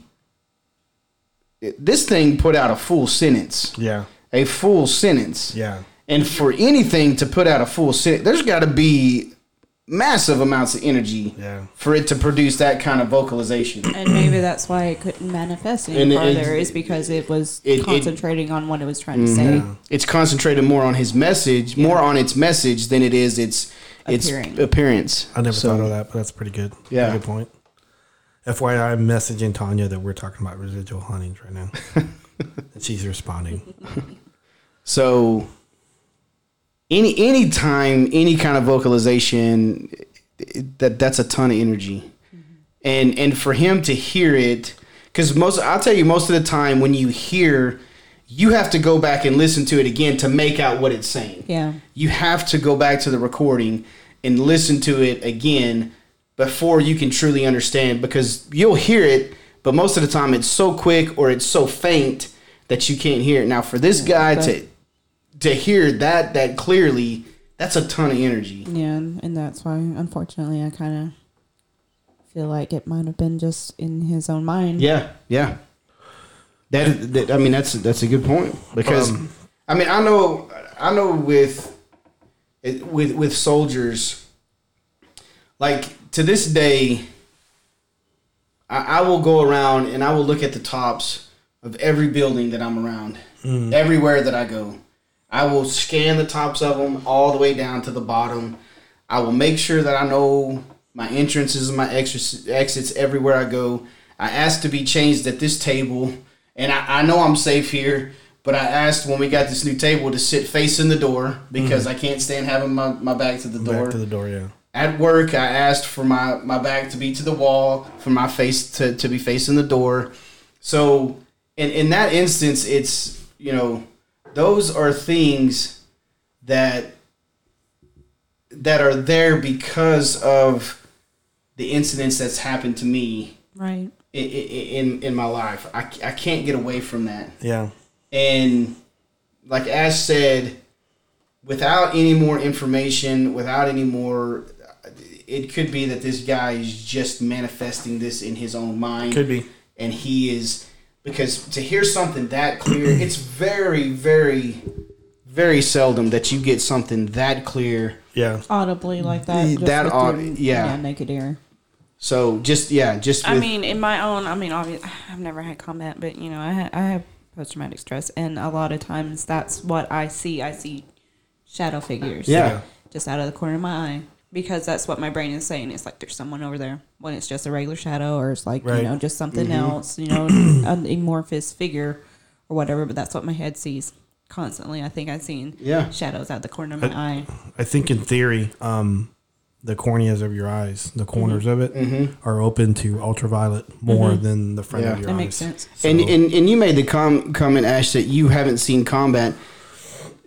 By no means, you do not have to see combat to have PTSD. Absolutely not. I was in an abusive relationship. Exactly. That's what I'm saying. 4 years, and there's many people.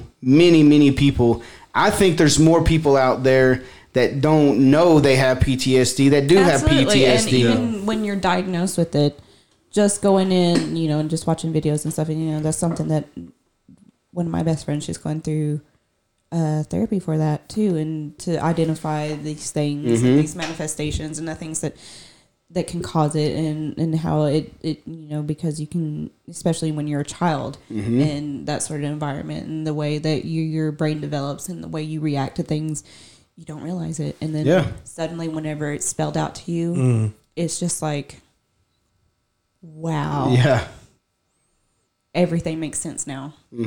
Well, it's like you have a puzzle, and these pieces of these puzzle are sitting in front of you, and you remember some of them, and you're like, okay, that one goes there, and that one goes there. But when that trauma happens, that part of the puzzle is like, it might be flipped around, it might be put way over here, it might be scrambled or whatever. And then when you have that wow moment, you're like, whoa, okay, so now the puzzle starts getting put back together. But when the puzzle gets put back together, it's not exactly, it might not be exactly how you remember it. It might not be exactly how you felt or whatever, but it's still there. And there's a lot of repression that you don't even think about. Like mundane, nothing like, I go back and look at my old statuses or something. I'm like, I have no idea. I don't remember any of these days at all. There's like a 4 or 5 year period, and a lot of it was the medication I was on and whatever. But it's like your brain, it's like it's survival. It represses it. It puts it away. And you're like, that was me. And then sometimes it just comes back up. Boom. Yeah. Like it's happening right in front of you.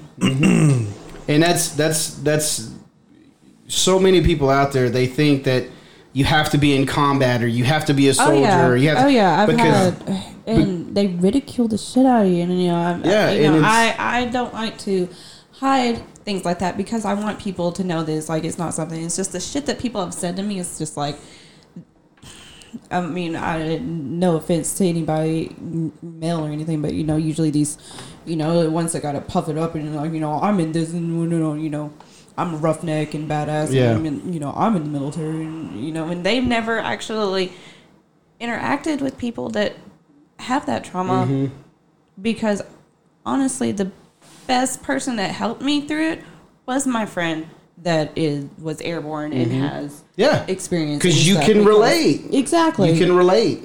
And it's like, I just don't understand that people that are in that field that talk to other people like that. It's like, do you not talk to your fellow soldier? I will say this, and anybody that puts on a uniform, thank you for your service for putting it on. Absolutely. But there are some out there, and from my experience, the ones that brag about it the most have seen the less. Yes. Have seen the least. Yes. It always works that way. It always works that way. They brag and brag and brag. I've done this and I've done that. No. They've done nothing. And by no means am I trying to say negative about the military. Yeah, I've served 10 years, but I've seen it firsthand. Right. And I mean, if you brag about it and you put other of just like in our law enforcement or firefighters, it attracts that personality type. Exactly. And that could be in anything. Yeah. You know, anything. The dog that barks the loudest Right. is usually the one that does the least. That's, So, I mean, I'm not talking about military, but that's probably a correct hitter there. well, I was going to say that's in anything. You know, if you douchebags that if don't you're- know what the fuck they're talking if about. you're carrying an autographed picture around of yourself, I mean, And penny loafers. come on now. So, but I'm just, and here's the thought too. A haunting in your life can be a traumatic experience, Right. To induce post-traumatic stress. Right. Yep. You can get post-traumatic stress from a haunting in your life, because as a child, as an adult, we are all afraid. We are all scared, and if something shocks us enough to traumatize us, you have PTS. Right. And maybe some residual hauntings are from. I'm just coming up with Well, this yeah. right now. I mean- I'm just thinking of this in my head right now. Maybe It's that's kinda like, After that story. yeah. After that You know, story, I'll give an example. Of course, this is a movie. Is the American Haunting? It's kind of like that, where it was like, you know, kind of half poltergeist, where it was the girl was the one creating the haunting because it was her energy. You know, it was a pubescent girl, and this thing. You Yeah. know, not to give away this movie, but this Yeah. this traumatic thing happened to her, and it created a manifestation of a poltergeist-like activity, which it would be kind of the same, a little bit of the same thing, you know, an imprinting of energy, and you know, so kind of in that thought, you know, poltergeist like activity of that nature, and residuals are kind of, you know, it's all energy. It's not actually a Right. ghost. Yeah. It's just your energy is manifesting and doing these things. yeah, So kind of like telekinetic. Yeah. yeah. Okay. That's And talk about schizophrenic. You know, a schizophrenic cannot tell the difference between reality and what's not reality. They Especially can't. if they are not diagnosed. Yeah. I mean, people. I've known people that have schizophrenia, but you know, it takes a while before they can identify, just like with any other mental health thing, identify the markers of it, of what is real and what is not, and what.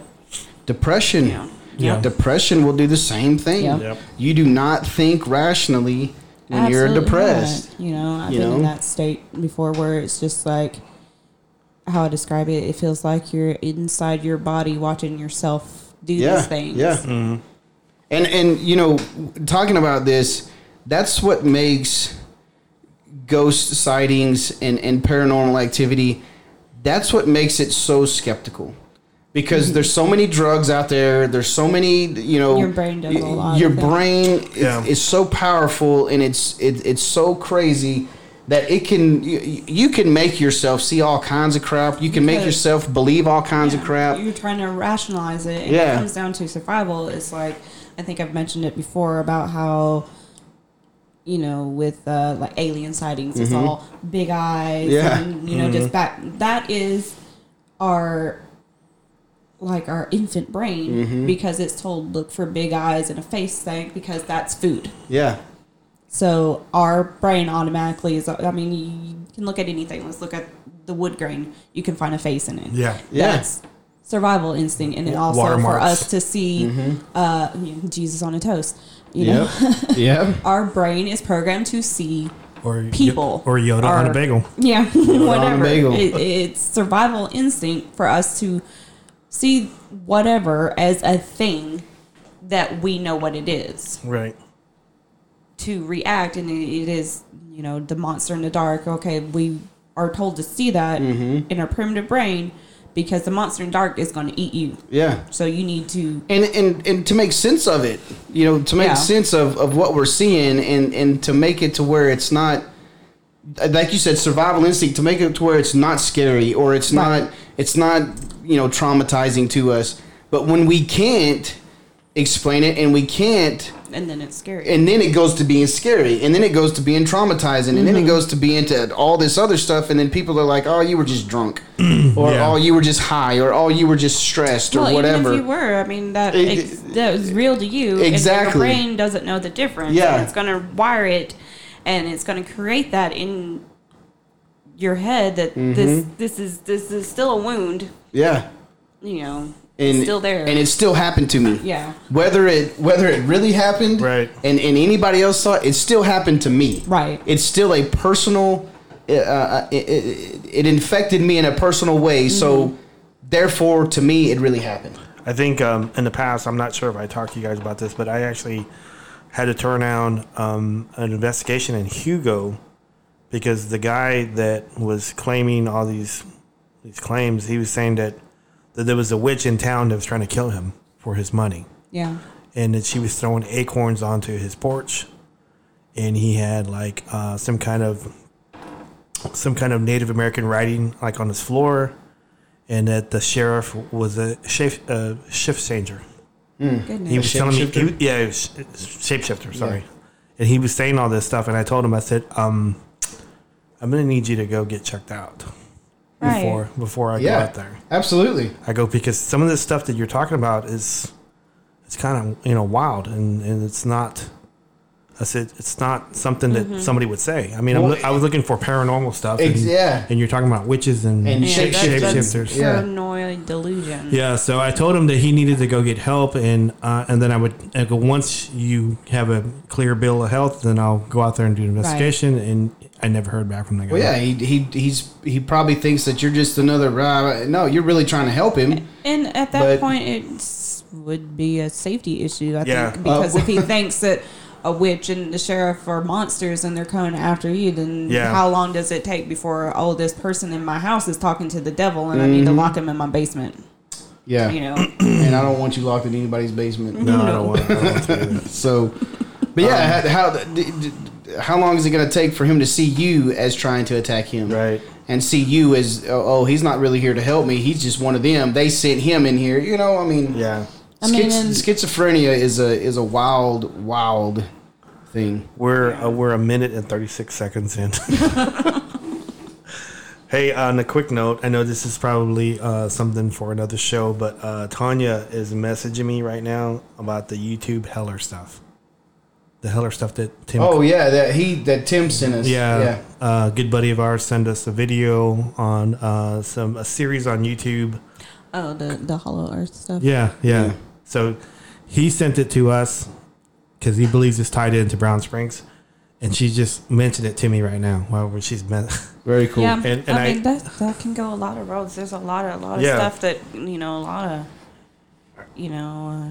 ancient aliens and different kinds of different creatures and Yeah. Well, I think I go back. He's talking about caves and possibly being connected to Brown Springs. Well, it was connected to the mob. That area is connected to the mob. Yeah. Totally feasible. Yeah. Well, I was just kind of thinking, good minds think alike because we're all thinking. Yeah, we're all thinking the same thing. We're all on. Yeah. Tim sent us this YouTube link to look at to review because he thought it was tied into Brown Springs, and then now she said she's mentioned it to me now. So it's Godzilla. My son loves Godzilla. I'm related to the most top Godzilla expert in the world. Probably my nephew Tyler. Yeah. Shout out to you, Tyler. Awesome. To the great and mighty Titan Tyler. TYTAN. Titan. So you guys, I know we could go on forever about the subject, but you guys ready to switch? I just wanted to say something out real quick to the listeners. If you are or think that you might have PTSD or things are happening, please reach out to somebody. Absolutely. Please go get help. Good point. It's no different. I've always said, I say that I'm a therapy slut and pusher, but I look at it as, when you have a cold, you go to the doctor. Exactly. Yeah. And there are minds. There are doctors for your mind. Yeah, I think everybody should go. I'm not in heavy I used to go once, twice, several times a week. Sometimes absolutely every day for a while when it was bad. There's no shame in it. Everyone has their own journeys, but I think that everyone should go in. I call it get a little tweak every now and again. Absolutely. Just to make sure everything's on kilter because sometimes things get rough. I love that you said if you get sick, you go to the doctor. If you have a runny nose, you take medicine. If you have a cough, you take medicine. man, your mind and your mental state is far more important than your physical state. Yeah. Go, please, please, please. Don't put it off. Yeah. You don't have to be in combat to have PTS. Please, please, please don't be afraid. Go out and get help and get your mind right. This is the whole point of our podcast is to help people to I know we're not therapists and we right. But, you know, to enlighten them, go get help. You've just been there, man. Yeah, you know, it took a long time. Yeah. I'm still working on it, but you know. Well, all three of us at this table at some point in our life have been through depression, anxiety, have been through anxiety, have been through something, and the only way we got out of it was to get help. Yeah. To go get help from somebody. So please, please, please, please, if you think that you have it, or if you're going through it, if you know you have it, whatever it is, please go get help. I had to say that before we go into awesome. I love that. That's awesome. Okay, we're gonna switch subjects now. You guys ready for some wrestling? Let's do it.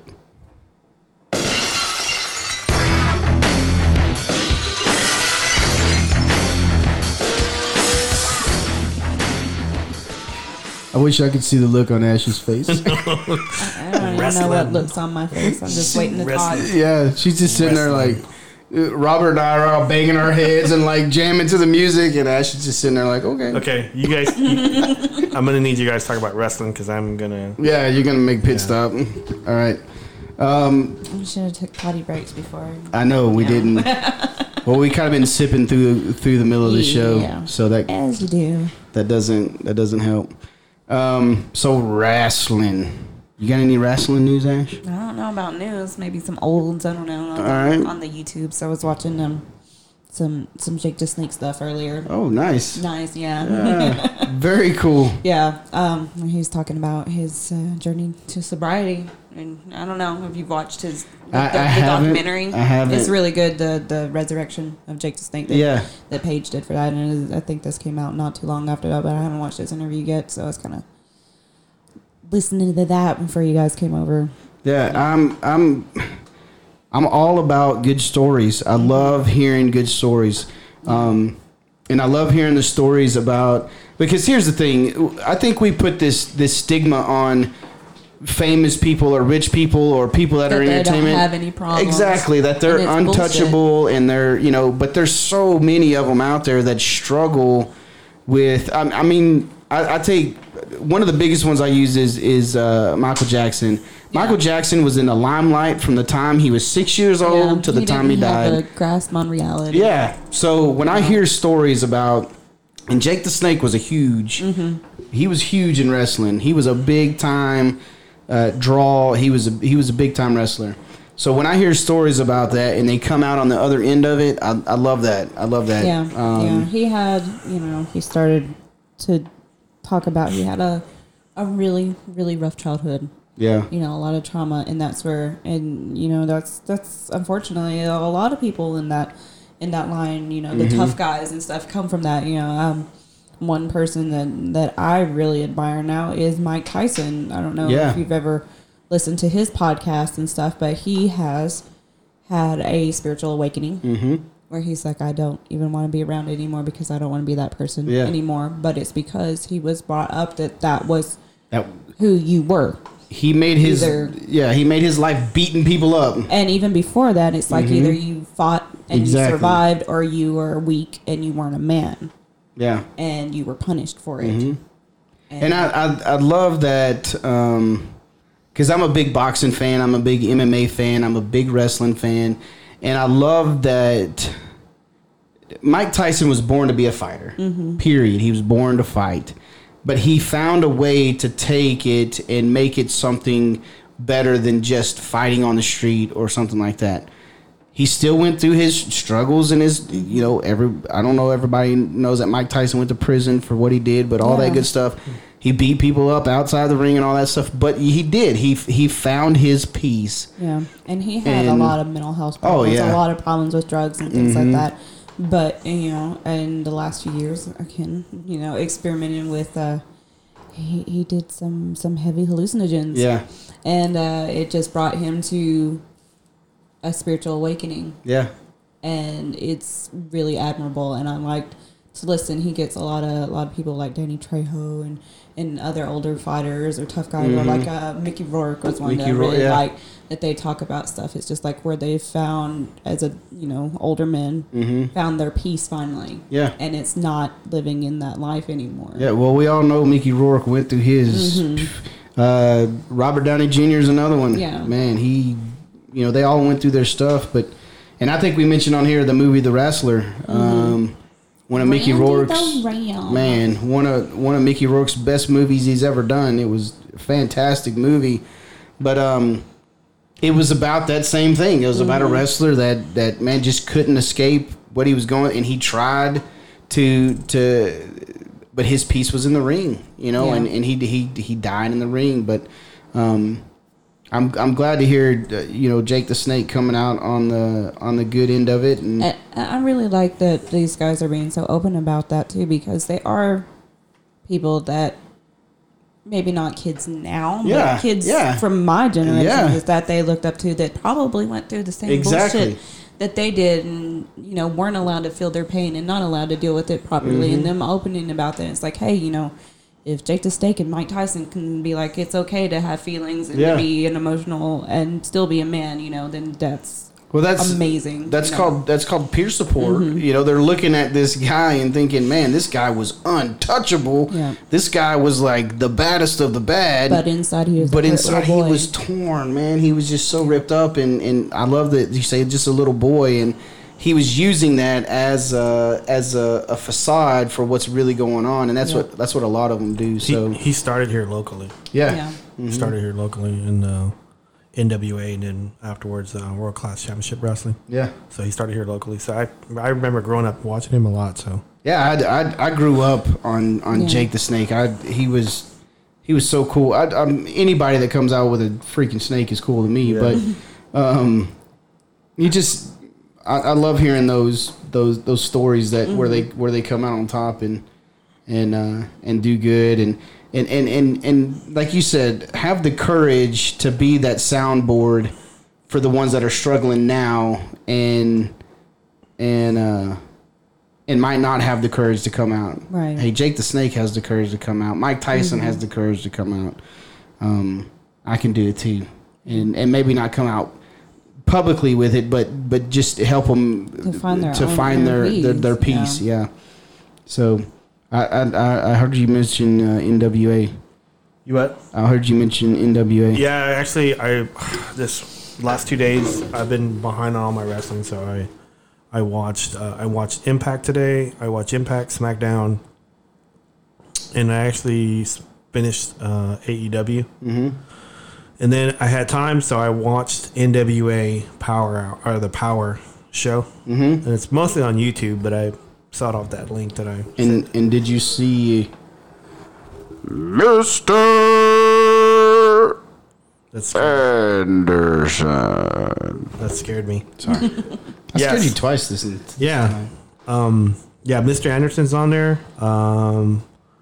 Mike, I can't pronounce his last name. Atlas used to be Maximus. Yeah, Maximus on TNA. Bram was on there. Bram, James Storm. Yeah. Eli Drake. He goes by Aaron Stevens, but he was Damian Sandow. WWE. So yeah, you said the Rock and Roll Express. The Rock and Roll Express. The episode I watched today, they won the tag team titles against Bram and this other guy. They won the tag team titles. Yep. Aren't they like 90 years old? They're like in their 60s. Yeah, they gotta be. Man, that's like Sabu. They're still going off the top rope too. Man, that's crazy to me. That's Randy the Ram right there. Yeah, they're gonna hit the canvas and be blood. Slow motion, fade to black. Yeah, that's their piece. They can't find it anywhere else, so they just keep kicking it in the ring. So Jim Cornette was one of the commentators, but I think he made like a racial slur. I saw that. I was actually going to talk about that later. So I think Stu Barnett is taking over. Bad News Barrett. Okay, yeah. He's going to be taking over. So I don't know. Bad news. I've got some bad news for you. But But yeah, I watched that today, which was actually, it was pretty decent. Didn't he won King of the Ring at one point, didn't he? He what? Yeah, he won King of the Ring. He did win King of the Ring. So I think that's his like claim to fame. Yeah. But he's taken over as the announcer, as a commentator. As a commentator. Yeah, there's some other guy, I don't know who he is, and I think it's run by Billy Corgan from the Smashing Pumpkins. Yeah. Really? Yeah. He's huge. He was running TNA for a while. I thought he was involved with TNA. Yeah, he was running TNA, and I think whenever I feel like I vaguely remember that. Yeah, I remember he was in TNA. he took over after Dixie Carter. Dixie Carter, yeah. And then it was short, maybe like 6 months in, and they released him. Yeah. So, and then, but he's running NWA right now. And they have the whole like 1980s feel to it. There's like a ring, and there's like a little set on the side where they do interviews. And there's a little platform you can step on. That's so awesome. And there's a curtain. Yeah. That's so cool, man. But there's like only one side of fans. So that's it. No. Well, that's how TNA got. I told you I went to oh man, what's it called? Slammiversary. I was wanting to say SummerSlam, but it was Slammiversary, and we barely filled up half that place, man. Yeah. And that's a college.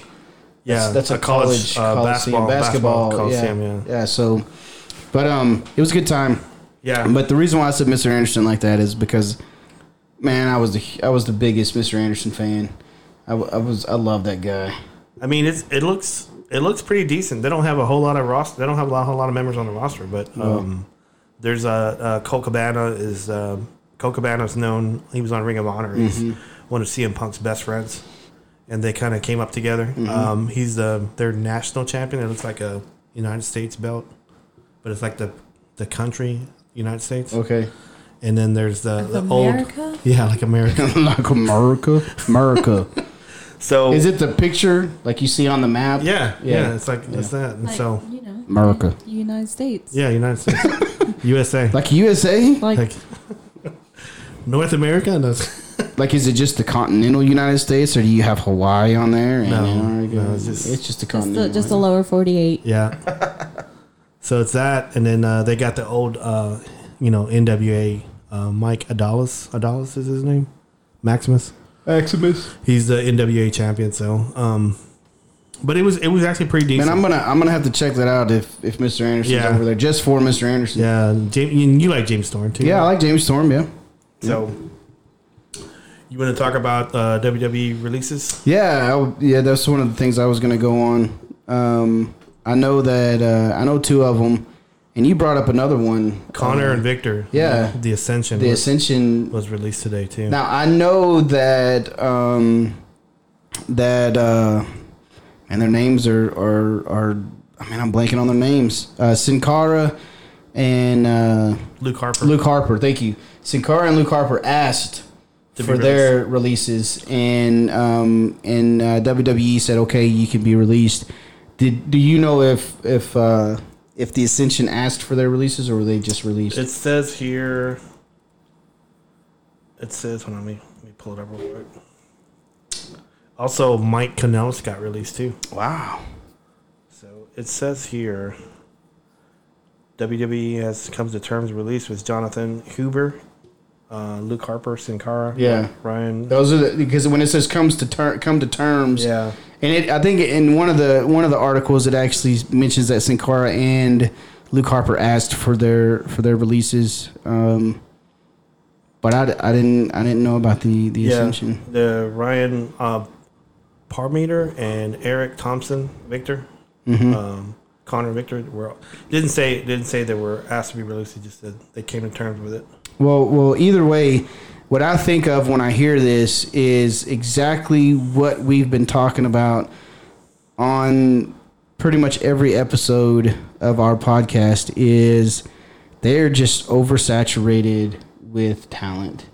And the ones that need to be pushed aren't being pushed. Now, here's my thing. The Ascension, I thought, could have been gone a long time ago.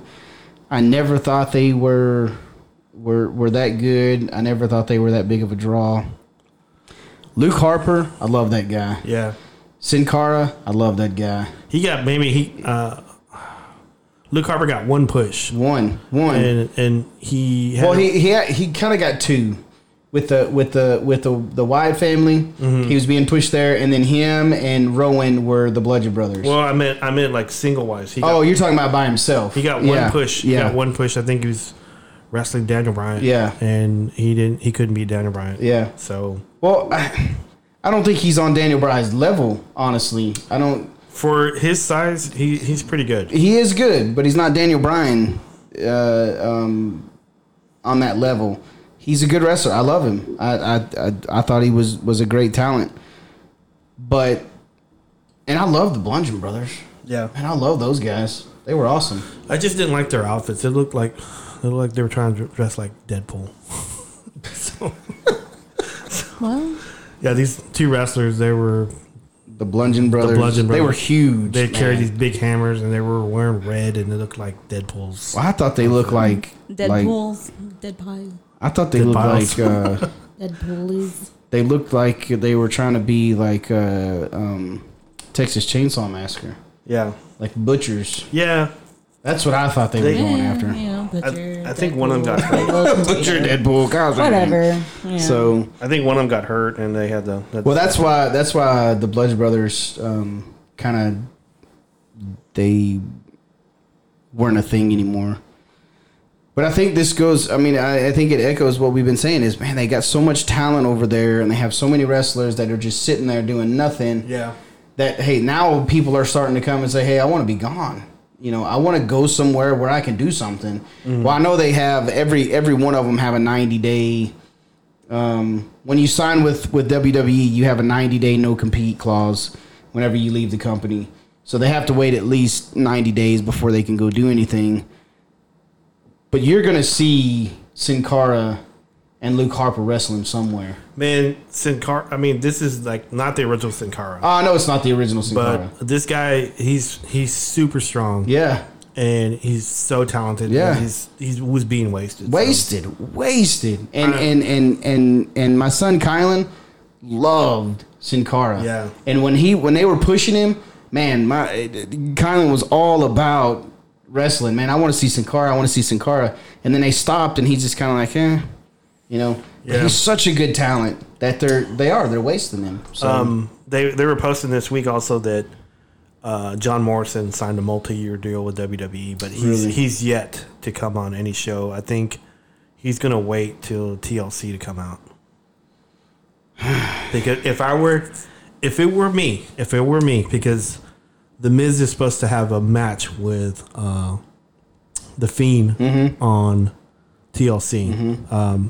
If they were me, I would bring John Morrison out to help The Miz with The Fiend, because they were a tag title they started as a tag title together. Yeah.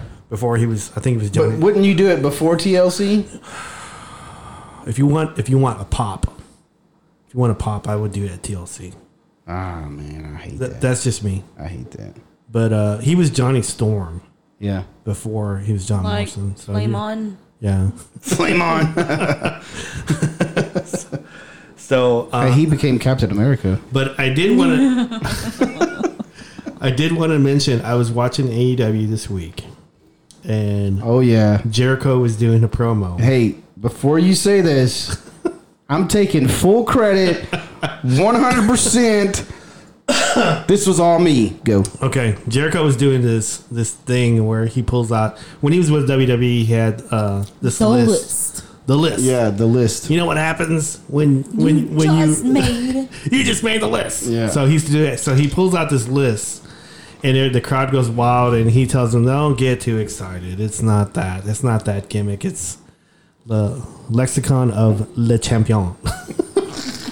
So he was. I love him. God, I love Chris Jericho. So funny. He was doing a list of wrestlers he's not gonna because I think he was saying he was contractually obligated to wrestle one more time before the end of the year, and he said these are wrestlers I'm not gonna wrestle. So he was saying stuff like the Young Bucks, John Moxley, the Young Bucks, the Old Bucks, the Five Bucks, John Moxley.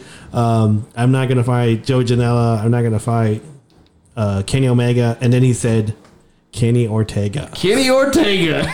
So as soon as I got that, I messaged Chris right away. I go, Jericho just said Kenny Ortega. So I was doing Christmas with Brit's granny and papa. So I was sitting there and we were watching the Oklahoma Baylor game. yeah, Or we might have been watching the other game. We were watching one of the football games. And I pull out my phone and I get this and I'm like, what? I was like, you're serious? And I texted back, are you serious? He said that for real? And then, yeah, I went back and I watched it. And sure enough, he said Kenny Ortega. yeah. I was like, man, I got to take full responsibility for that. For the record, AEW beat NXT again. I know they lost like 2 weeks in a row, right? Yeah, 2 weeks in a row Yeah. of Survivor Series. Mm-hmm. And but I think they won it by 6,000 viewers, which was narrow, but still they beat them. Yeah. Win's a win. Yeah, wins a win. So, but I watched a lot of wrestling this week, a lot of it. What do you think about Nikki Bella coming back? I think wrestling's passed her by, to be honest with you. You think so? Yeah, because the last match she had, who did she hurt? She hurt somebody. I don't remember. She was wrestling, I want to say, the Iconics. It was a 3-way, and I think because like you could tell all her timing's off, and she needs somebody in the face like really bad and knock them out. Really? Yeah, she knocked. This was like maybe 6-7 months ago. That's about the time I went on my WWE. Like, yeah. But I think I remember hearing something about. So she needs someone right in the nose and knock them out, and then she needed them to tag out. So she dragged this girl. I can't remember who it was. She dragged the girl over so they can tag out.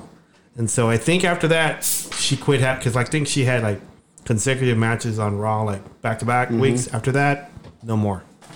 So I think it's it's all about them. Mm-hmm. And I don't think they put the time in to wrestle because you can tell like when like even though I don't like Sasha Banks. Mm-hmm.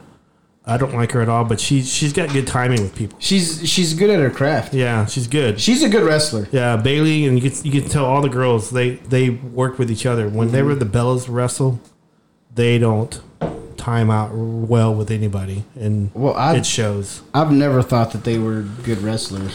When they were really young, they were, but not anymore. So I think they're too busy with the divas in their own show, which is okay. They can do that. I don't fault them for it. More power to them. Just stay out of the damn ring. Well, I think WWE will gain for bringing them back, and I'll tell you why. Well, at least Nikki, because she's a huge draw. Yeah, she's a Brock Lesnar. Now, I'm not saying she's as talented as Brock Lesnar. But yeah, the name. But the name is like Brock Lesnar. Yeah. She's a huge draw. People love the Bellas. They do. So she may come back, but I don't think she is going to come back and do as much ring work as she used to. Now, she might be one of those that if I'm coming back, I'm going to do the ring work. She might be. Yeah. But I know she has a lot of pull because she draws. She does. She's money. She's not, she ain't going to beat Becky Lynch. No, she's not going to beat any of them. She's not going to, But she's still going to draw money. She may be Bailey. She's not going to be Charlotte. No. So she'll be Sasha. Yeah. But she's not. If they have her come back and beat Charlotte or Becky, I'll be even more pissed off at WWE. Yeah. But I'm already pissed off at them. So I was watching Impact today, and I was watching the Gauntlet match, and it was Moose started out with I can't think of the guy's name. Humongous mammal. He's a big dude. He's huge. He's fighting. I can't think of the guy's name. He's a Spanish guy, Spanish wrestler, and he beat him. And then Rick Swan came out, and he beat the Moose, and then he beat Michael England, and then Rick Swan beat both of them. Yeah, heck yeah, man. And that's so awesome. Brian Cage came out. Yeah, he beat Rick Swan, and then Tessa Blanchard came out. I saw I saw it. Rick Swann had to have been, obviously he was gone. Because I saw when Tessa came out. Yeah. Tessa beat both England and... Well, England already lost. Lost. Who was it? She beat Cage? She beat Cage. That's all she beat. Yeah. That's the only one she beat, because Cage is the one that... Right. He was the second to the last one. She was the last one in. Yeah, and so she's going to face Sami Callihan in the next pay-per-view. I can't stand that I guy. can't either. So I can't remember the last time... Did Impact or TNA ever have a women's fight for the men's title? Not that I remember. Right. Not to fight for the men's title or for the overall title. Yeah. I don't remember. Maybe China. I don't remember if she ever did or not. I'm almost positive that she didn't win if she ever did. And what was the... Oh, man, what was the one before China? I couldn't even tell you. Come on, what's her... She just got inducted into the Hall of Fame like a couple of years ago. Oh, dang, I can't remember her name. But anyway, she just got inducted into the Hall of Fame like a couple of years ago. If it would have been any of them, it would have been it'd have been one of them. But I don't remember. I was going to tell you also, ODB came back. Oh yeah, yeah. So, where did he came back to Impact? To Impact, yeah. So she came back. I think she had like a food truck or something, and it burned down. So she's coming down. So she came out to like ask for donations to help her bring the food truck back. Really? And Taya Valkyrie came out and interrupted her. And so she slapped her. So they had a match. And so... Of course. And she actually beat her. Really? Yeah, ODB pinned her. So wow. She was like... She was grabbing her boobs a lot, though. Well... That's what she used to do, That's what that was her thing. Yeah. That was her stitch, is she liked to grab boobs. Who doesn't? They're fun. So... Yeah, I was actually gonna ask you if she still did that, if that's still part of her. She had her little shirt on. Yeah. That had the skeleton hands. Yeah. And she'd like slap her butt, and then she would show her front crotch a lot. Yeah. Her front crotch as opposed to her back crotch. Her front crotch. So she would pull up her little skirt to show her. Camel toe. Yeah. So she. Robert, do you know how a woman's anatomy works? They have their front crotch and their back crotch. What was I supposed to say? Front crotch? That's what I said, front crotch. I said it! Sorry. So we're at 2 minutes and 7 seconds in. 2 minutes and 7 seconds. So so we got any shout outs we want to do before we... I shouted out before, okay. But I'll shout out as many times as I can to my wife and kids, because they're definitely, are some of our biggest supporters. Yeah. They back us 100%. Simone, catch a tone. Ash. So, yeah, Mandy wanted me to shout her out some man-up nickname that nobody calls her, so I don't know. Kind of like Mandy Monday. Manic Monday. Mandy just Money. Another Manic Monday. Manic Mandy. That's 3 times, man. Yeah. That's 3 times. Stop it. It's kind of like C Money. I would rather have that than any of them singing. Yeah. Nobody calls. My singing's so bad it scares Robert. Yeah. Okay. So. Yeah. Well, I got one shout out. Oh yeah. Ebes. That's Lauren. actually 2. Is it? You shouted out before. Did I really? Yeah. I'm gonna do it again. Do it again. Evie, this for you. I don't know why I do that. I don't know if she's ever gonna listen. So. Oh, I know those kids at Pizza Hut. Oh yeah! Shout out to the Pizza Hut. Pizza Hut on 411 East Royal Lane in Las Colinas. I'm sorry you had a really bad night. It seemed like But pretty shit. But you came through. They came through. They took care of us. They Too sweet. too sweet. They did. They hooked us up. They took care of us. So Impressive. Most impressive. Okay. All right, peeps. We love you. Keep listening. We have some pretty good stuff coming. So. Oh yeah. And we're out.